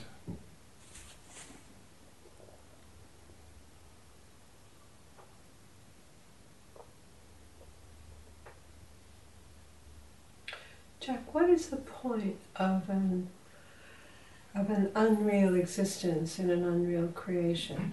There's no point. Truly, there's no point. Truly, there's no point to any of it. That's the bottom line. So and then from inside the movie, we'll find a point to everything. To spread love, to improve consciousness, to raise vibrations and all that garbage. And that works for a while. But at the end of it, no, there's no point. And the thing is, when you see that there's no point, it's right beside knowing that it's not real. So, of course there's no point because it's not real. If it was real, okay, if something is real, there tends to be purpose around it. Do you see? No, there is no point. But don't grab the idea that there's no point and bring it into life. That's grabbing a concept that doesn't play, because the life is the subjective perception. That's where there's a subjective perception happening. You know? You're looking from within it. Now there's a point to everything. There's a point to everything from within it, and let that be there. You see? But outside of all of it, nothing and take nothing away. Sure, what would there even be a point to? It's like that idea of having a point is so deep inside in the movie, it just doesn't translate out there. So somewhere along the way, on your way out, it's like, oh my God, there's no point to anything. It's going nowhere. It's going nowhere. It's just recycling itself, you know? And there's a freedom in that. Yeah, because the teachings always say in answers that it's just consciousness playing. The creation is just an opportunity for consciousness to play Yes. with itself, really. Yes.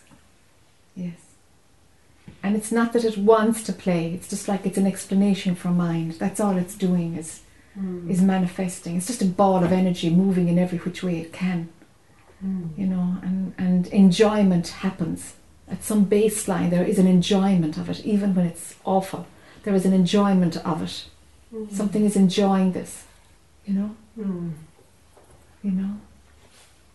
It's just the nature of consciousness as it engages with itself, dividing itself up, imagining that it can see itself. Madness, really, imagining that it can see itself and that it's separate and it's got experiences. But sure, it's just running a program that an experience is being had because it has the past and the future, and then something happens now, so it didn't happen a minute ago, therefore we can identify it as an experience, and this is just a computer program.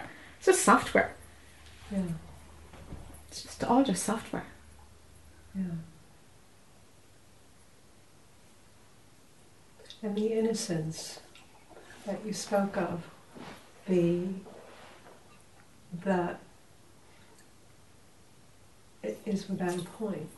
It's the child doesn't do anything for a purpose. That's right. They just are, enjoy, whether they're happy or unhappy. Yes. It's without a point. Yes. And that's so beautiful. That's why we're so delighted Yes. Yes. in that state. Yes. And the word delight, it's the light, isn't it, of Yes. consciousness Yes. manifesting through the joy. Yes. Yeah. Yeah. And even that goes to, you know, and it's totally fine. You know, it's really, really and truly a dream. Really, it's a dream. Mind is just a dream-making machine.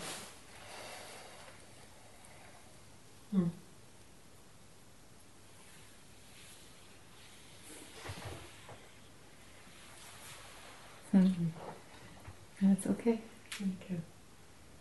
Jack, one of the things I'm constantly identifying with is this, it feels like a physical knot in my stomach. And it's been there for a few years, and it seems to just totally tie me in, pull me in, suck the identity. So when it comes up, I can use self-inquiry to deal with thoughts, but when it comes that pain in the body, I can't seem to use the inquiry to disentangle from the body. What triggers it? Fear, or self-consciousness or something. Okay. Yeah. Yeah. So maybe it's related to the mind, and then I can use the inquiry on the mind, but it's something about how it feels really sticky. You know, it's like a knot. Yeah. Yeah. Yeah. Did you ever do any work to puke it? What kind of work? I know, like carpet now, Jeff.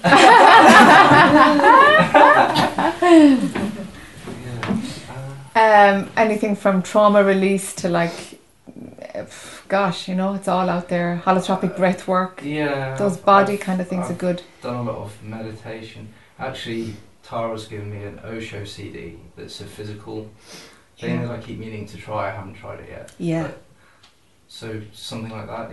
It seems something just needs to release there, and it's absolutely. this question keeps coming back because it's just trapped. It feels like frozen. Absolutely. Yeah. You have it. It's just a lump of frozen energy. Yeah. But you can only get that out through the body. Right. You have to go through the body to get it out of the body. Oh, okay. Because It- meditation doesn't seem to be working. It won't. I've meditated for a long time, self-inquiry for a long time, and it's like, why isn't it? It's cracking other things, but it's Yes. not cracking this. No, it's not. This is a body response to that because it's very physical what you're talking about, Yeah. and so it's the body has to express it in some way. You know, Oh, okay. it probably will come out as expect yourself to be like roaring like a wild animal. Let that be okay. Yeah. You know, let set up a scenario of where you just turn into an animal. It's like it's a basic primal fear. Yeah, that's right. Yeah. So it will release if you're on all fours shouting your head off. Oh, okay.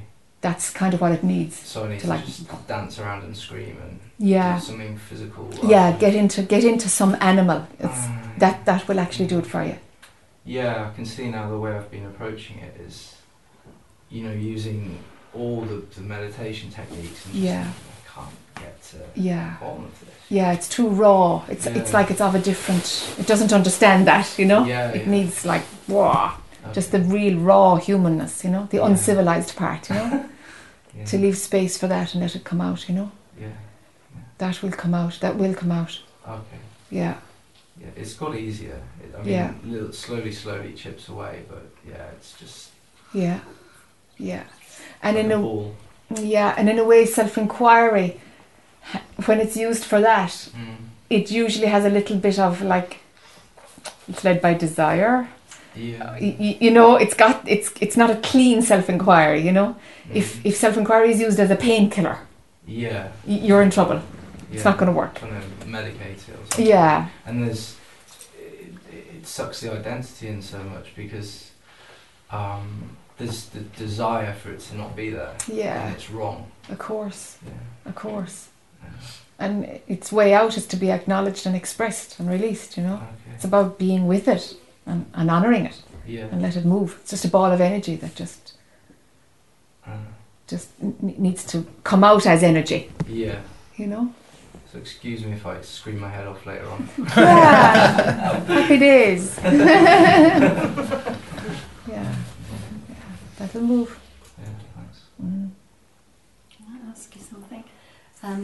We're talking about not being attached to desires and, the thing of kind of going somewhere and getting all knotted up. Yeah, I can kind of let that go. But there are some things I feel like very attached to that seem to be related to sort of deep needs, like survival needs. So I can get very fearful that I'm not going to have enough money to live on, or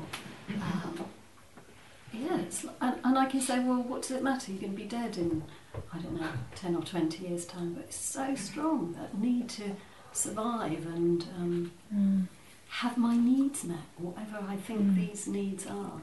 And another one is about not being alone. Kind of, I can meditate, and when I'm in that space, I don't need anything or anyone. It's fine. Okay, good. But then when I come out of that, all those needs come back. And it's like needing people to share with or to do things with. And I can be so fearful that will all go.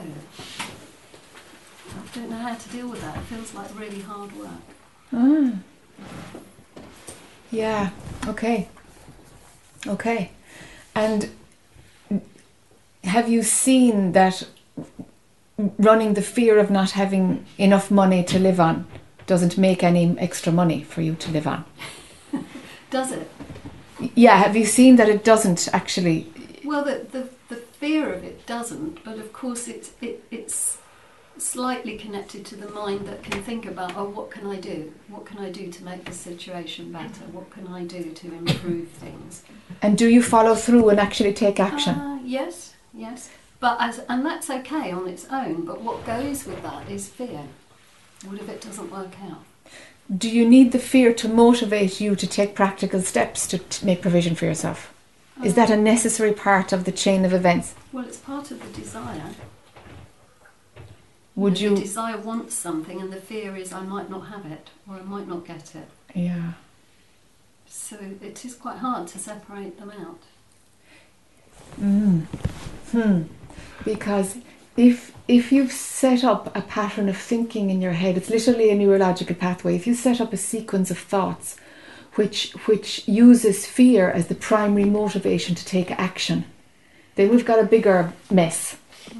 It's not just this fear, it's that you've set up a pathway which says fear will motivate me to take care of myself.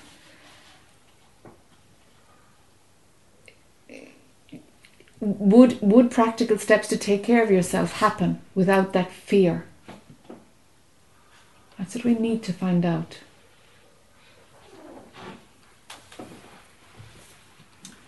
I don't know, there still would need to be the desire, there still would be, I don't want this, so I'll work at that. No, there doesn't need to be the desire, you see. It doesn't. No. Yeah. something much more natural will take practical steps for you to take care of yourself. But it feels like you've set up something in your mind as though I have to do this for me. Yeah. So the personal I can hide in there. Well, if I'm not here to manage the show, it's going to fall apart. Yeah, that's definitely how it feels. Yeah, you see, so it's just set up this scenario which you're believing in order to stay alive. It's a big lie. It's not needed at all. It's a dosser. You know, it's not doing any of it. It's just trying to stay alive. It doesn't care about if your needs are met, actually. It just wants to stay alive. What does? The I story that's imagining that this desire is useful and that I'm the one taking practical steps to take care of myself. It's given itself a little indispensable job there. Not to take care of you, but to stay alive. Not to take care. No, it doesn't care about your life. Doesn't. It's a piece of energy that wants to stay running. It's interested in its own survival, not you. Because I'd kind of seen those two as the same thing. That's identification. That's the thing. They're glued together. That's identification. Identifying with the I thought. That's how it works. You planning for being old has nothing to do with the desires of taking care of how you're going to be when you're old. Has nothing to do with the fear of what could happen if I don't set up provision for when I'm old. These things have no connection at all. None at all. But mind has decided, whoa, this story about her old age, this is a good hook. This is a good hook. We'll jump onto this one. And here it's getting its life force. Your old age has nothing to do with the desire to not be alone or the desire to have your needs met. And I'm sitting here like in confusion. It's like I can't see that. Yeah, the identification is like tight. You've obviously bought this one, lock, barrel and clanging sinker, as they say. Yeah. So what do I do with it? Can the rest of you see this? How? Yeah. So you can, because if you can see that mechanism, it's really useful to well, if I'm not doing something about this, it's like the I is convinced it has to be taking control of it in order to do something, and all it's doing is like superimposing on a natural movement to take care of itself. So the last 20 minutes we talked about something naturally wants to take care of itself. There's a natural movement towards taking care. Does it stop then when you get old? Do you see what I mean? There's this natural organic movement that takes care of your needs. It does. But the I does not trust it, because if it runs lack of trust, if it runs fear, of course, it's got a great job. Let's embellish it with desire and embellish it with fear, and it's pretty solid then. So I'm not advocating, well, do nothing about anything, and it'll all be fine. Of course it won't. I mean, in the world you have to take practical steps. It's just common sense. It doesn't have to be motivated by fear or desire. Just motivated by common sense. And there's the other thing of, well, even if I do everything, things might not work out. Of course. That's really scary. Oh, why is that scary? That's exciting. I think because I have a fear of being alone. And I kind of see well, if I've got no money, I can't do anything, I can't go anywhere, I'll be isolated. It's like the opposite of a fantasy. Opposite? Yeah. Fantasy is positive, no? Is it? I don't know, actually. I'd have to look it up in the dictionary. It's like you just created a scenario of doom and gloom. Fantasy, yeah. Yes. Yes. Just running Life that story. won't be worth living. Yes. Sounds very familiar. Does it? Yeah. It's just stories that life is creating. It's like not living in, not just being here. The mind seems to just project all the time and draw the past. Sorry, I'm interrupting what you're saying. Yeah. Precisely, yes, it's like living in the future. Yes. Rather living than in just the being what is. Yes. The personal I will draw on one of them more than the other. It's usually like 70% of either the future or the past, So if we divided up the room here, we'd have half who's zoning on the future being a problem and half who are still ruminating on the past. A version of the past. You see? They're both futile. They both have nothing at all to do with what's actually happening, and it's a total waste of energy. That's all it is. I can see that. It's just really hard not to do it. Yes. You know, waking up in the night and the thoughts are running, and you know it's completely useless, but it's really hard to stop. So then we develop an energy which will hit it by the back door and learn how to trust that which put you here. Right. Yeah. There's no trust at all in what you're saying. Mm. You're going to have to learn how to trust. Whatever put you here knows what it's at. Yeah, that's a nice thought. And it's that sense of, it's having to give up that I can do this on my own. Trust I will be helped, or you know, whatever needs We're to happen. social animals, that's what we do. We're all about connecting. We're all about community. That's how we work. We have these kind of like, I don't know, these there's a word for them. These Tentacles. Tentacles. Almost tentacles, yeah, energetic tentacles that go out vertically, go horizontally, that go out there, you know, and feel out people and source out people and interact with people, and we do. There's just this interconnectedness of all things, and really that's if I explain it from a personal perspective, but really what it is that the whole universe is only one ball of energy. It's one ball of energy. You can't splinter off one part of the whole cosmos and say it's completely disconnected from the rest. It can't happen. It's one piece of energy, but mind breaks it up into form and Jack's knee and the sofa and the floor, but actually it's just all one merging thing. It's just one huge tapestry that's just mixing and washing and turning and twisting. They're just all atoms moving all the time. It's impossible to be disconnected from the whole. It's impossible. There is no part of the whole, you see? So how could there be a It's like disconnection? I'm doing the disconnecting. Oh yeah, your mind is doing the disconnecting. It's the belief in separation. Yeah. Believing you are your body. Yeah, you're doing the disconnecting. Thank you. Trust. Cultivate trust. Because in the dark of the night, you're going to have to need a practical step to start undoing that spiral you get yourself into. It's like, okay, we start with trust. And this is just a fantasy. I'm zooming into the future. I could just as easily be zooming into the past. Practical step will be taken, and I trust that I have common sense to take any practical steps I need to take care of myself. And the rest of it, well, you know what? Whatever puts me here, you're in charge. And start there.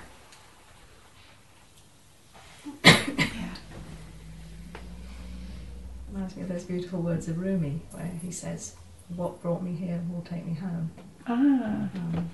Exactly what you're saying. Yeah. There's all sorts of things I feel I want to ask you, and there's not much time. I've watched the clock. We're talking a lot about mind. Uh-huh. I can't quite find mind when I look for it. It seems to just be the current thought. I was going to ask you, what is mind? What are we... So there's no such thing as mind. That's what I suspected. Yeah. Yes. Yeah. I mean, what I tend to find, when we come back to this I thought, this egoic thought, this idea that there's a me, it's extremely strong. I mean, I know I've been practicing it all my life, to some degree. But I've also known there was something else all my life.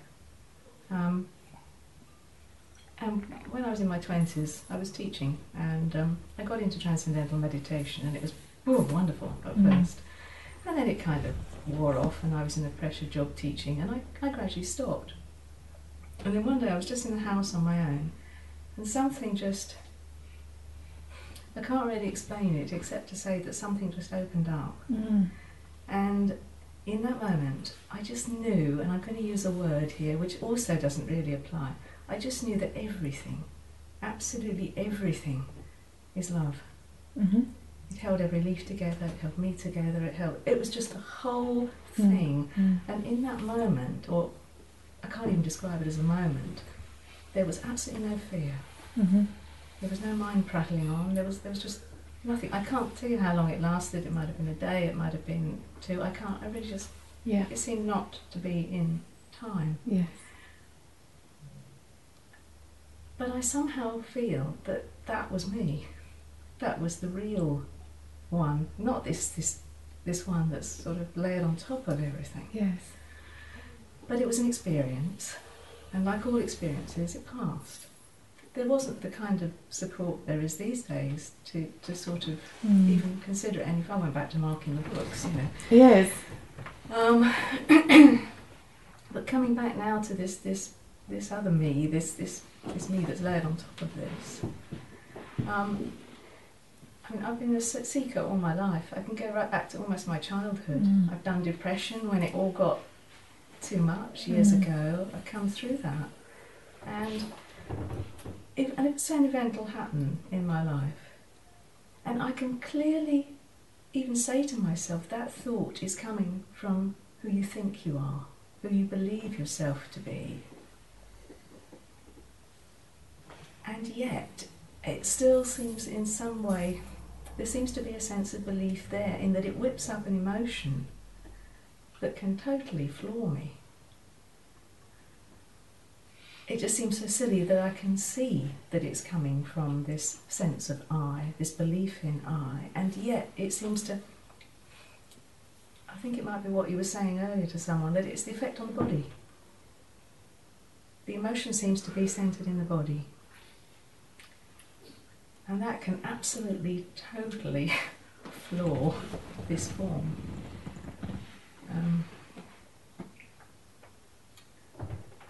And it's very uncomfortable. Perhaps I'm looking to get rid of the discomfort. I don't know. But it seems to be a kind of repeating pattern. Sort of like a response, like a program.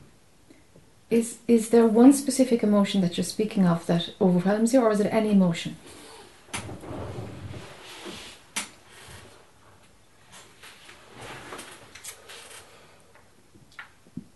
I think I've had this conversation with another teacher. And I think I provided the answer myself, actually. So what's the answer? Let's cut to the chase. There's a fear here of losing love, which is losing myself. If you identify with love, yes. Yes. Because you just traded identify with being a separate woman with identification with love, because that's what your mind did with that experience. That's what thought happened with that experience. You just traded one for the other. Yeah. You are neither. Sorry, but I'm going to take that love one away from you. Drop that one as well. Drop it. You've held up there as a sacred cow. Forget it. It's a tricky word. Love is another thought.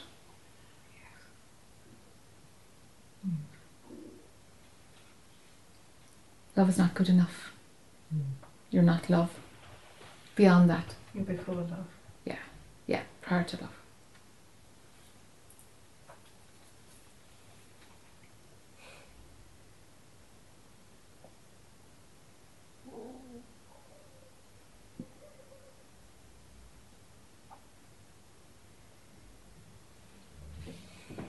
Nowhere to rest.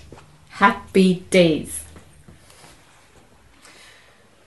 Yes, it is that. Well, I just felt like I wanted to do that. yeah. Yeah, that there is that fear of completely letting go into that. I don't usually get emotional like this, do I? It's No, don't embarrassing. fight it. It's No, embarrassing. not. Keep going, it's fine. Allow it to come out.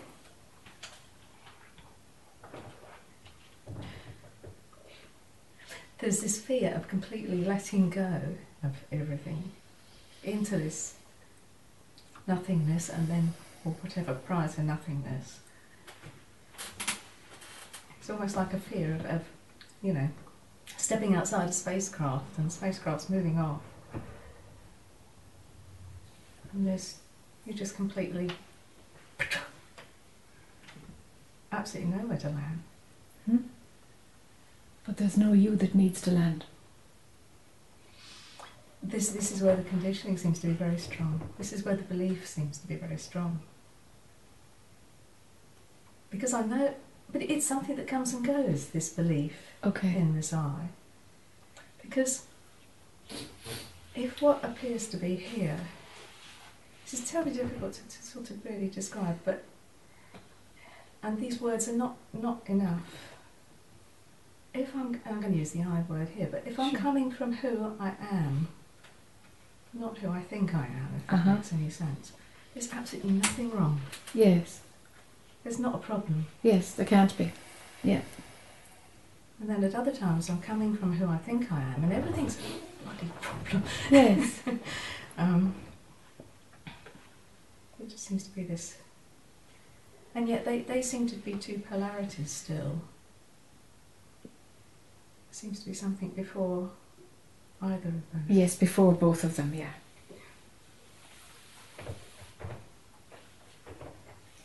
Because the one where you're, and I know we're stuck with language of like, if I'm coming from who I really am, that had the feeling of like, that's just you being in the present moment, actually, and just dropping everything and not identifying with anything. But there's a you there who's like being in the present moment. Right.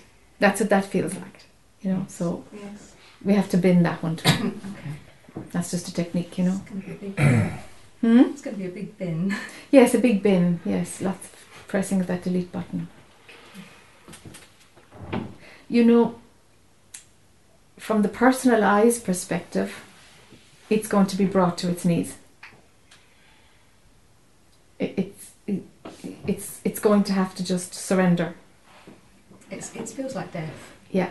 And it feels like the fear of death Yeah. that is sort of holding back from that. Yeah. Yeah. Is there a fear around your own physical death on a human level?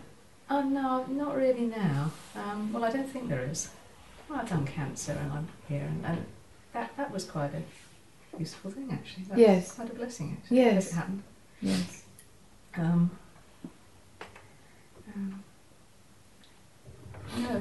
At times the physical death almost feels as if it would be a relief.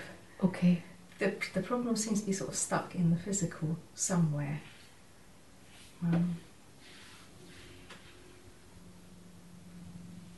Yeah, it's very hard to explain. Yeah, cruising around something. It almost feels at times like something's going to just explode. Yeah. Yeah. I have no idea what or how or. This is really extraordinary. Ah. Does the path of devotion make any sense to you? I think you'd have to explain that. I'm not. Do you ever have the experience, physical, human, regular experience of just loving, just being devoted or being in awe of what is God or nothingness or whatever we want to call it? Is there ever that devotion? I think yes, yes, that could. Not in a religious. No, not in a religious way at all. I left no. that behind a long time Sure, ago. sure, of course.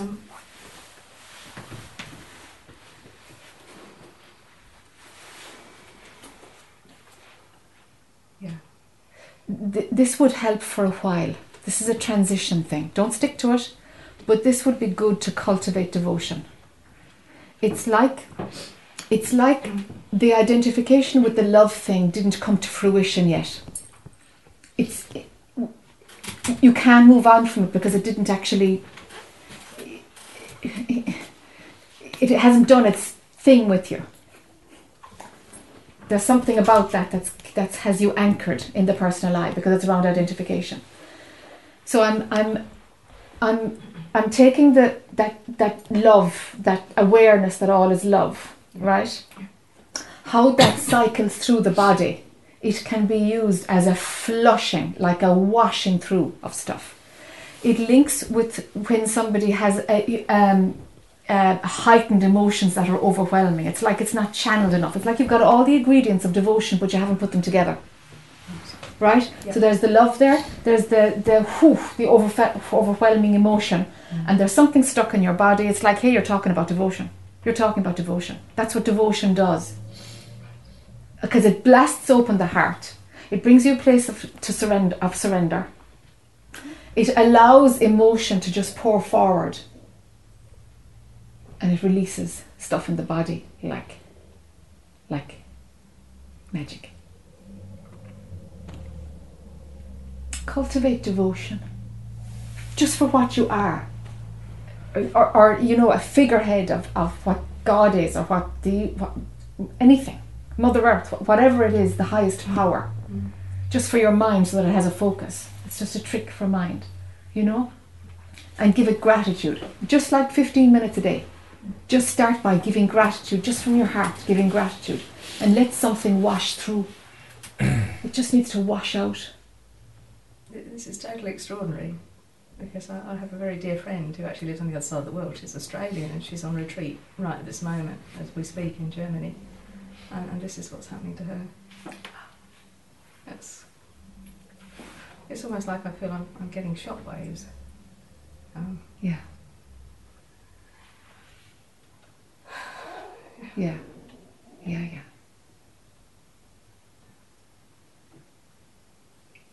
It's very hard at home because I live with somebody who doesn't. Yeah. I have to literally hide myself away for 10 minutes in the morning just to have a bit of quiet. Yes. Yeah. Yeah, it's really. I know what you say is what is needed. It's what's needed. I absolutely recognise what you're saying. Yeah.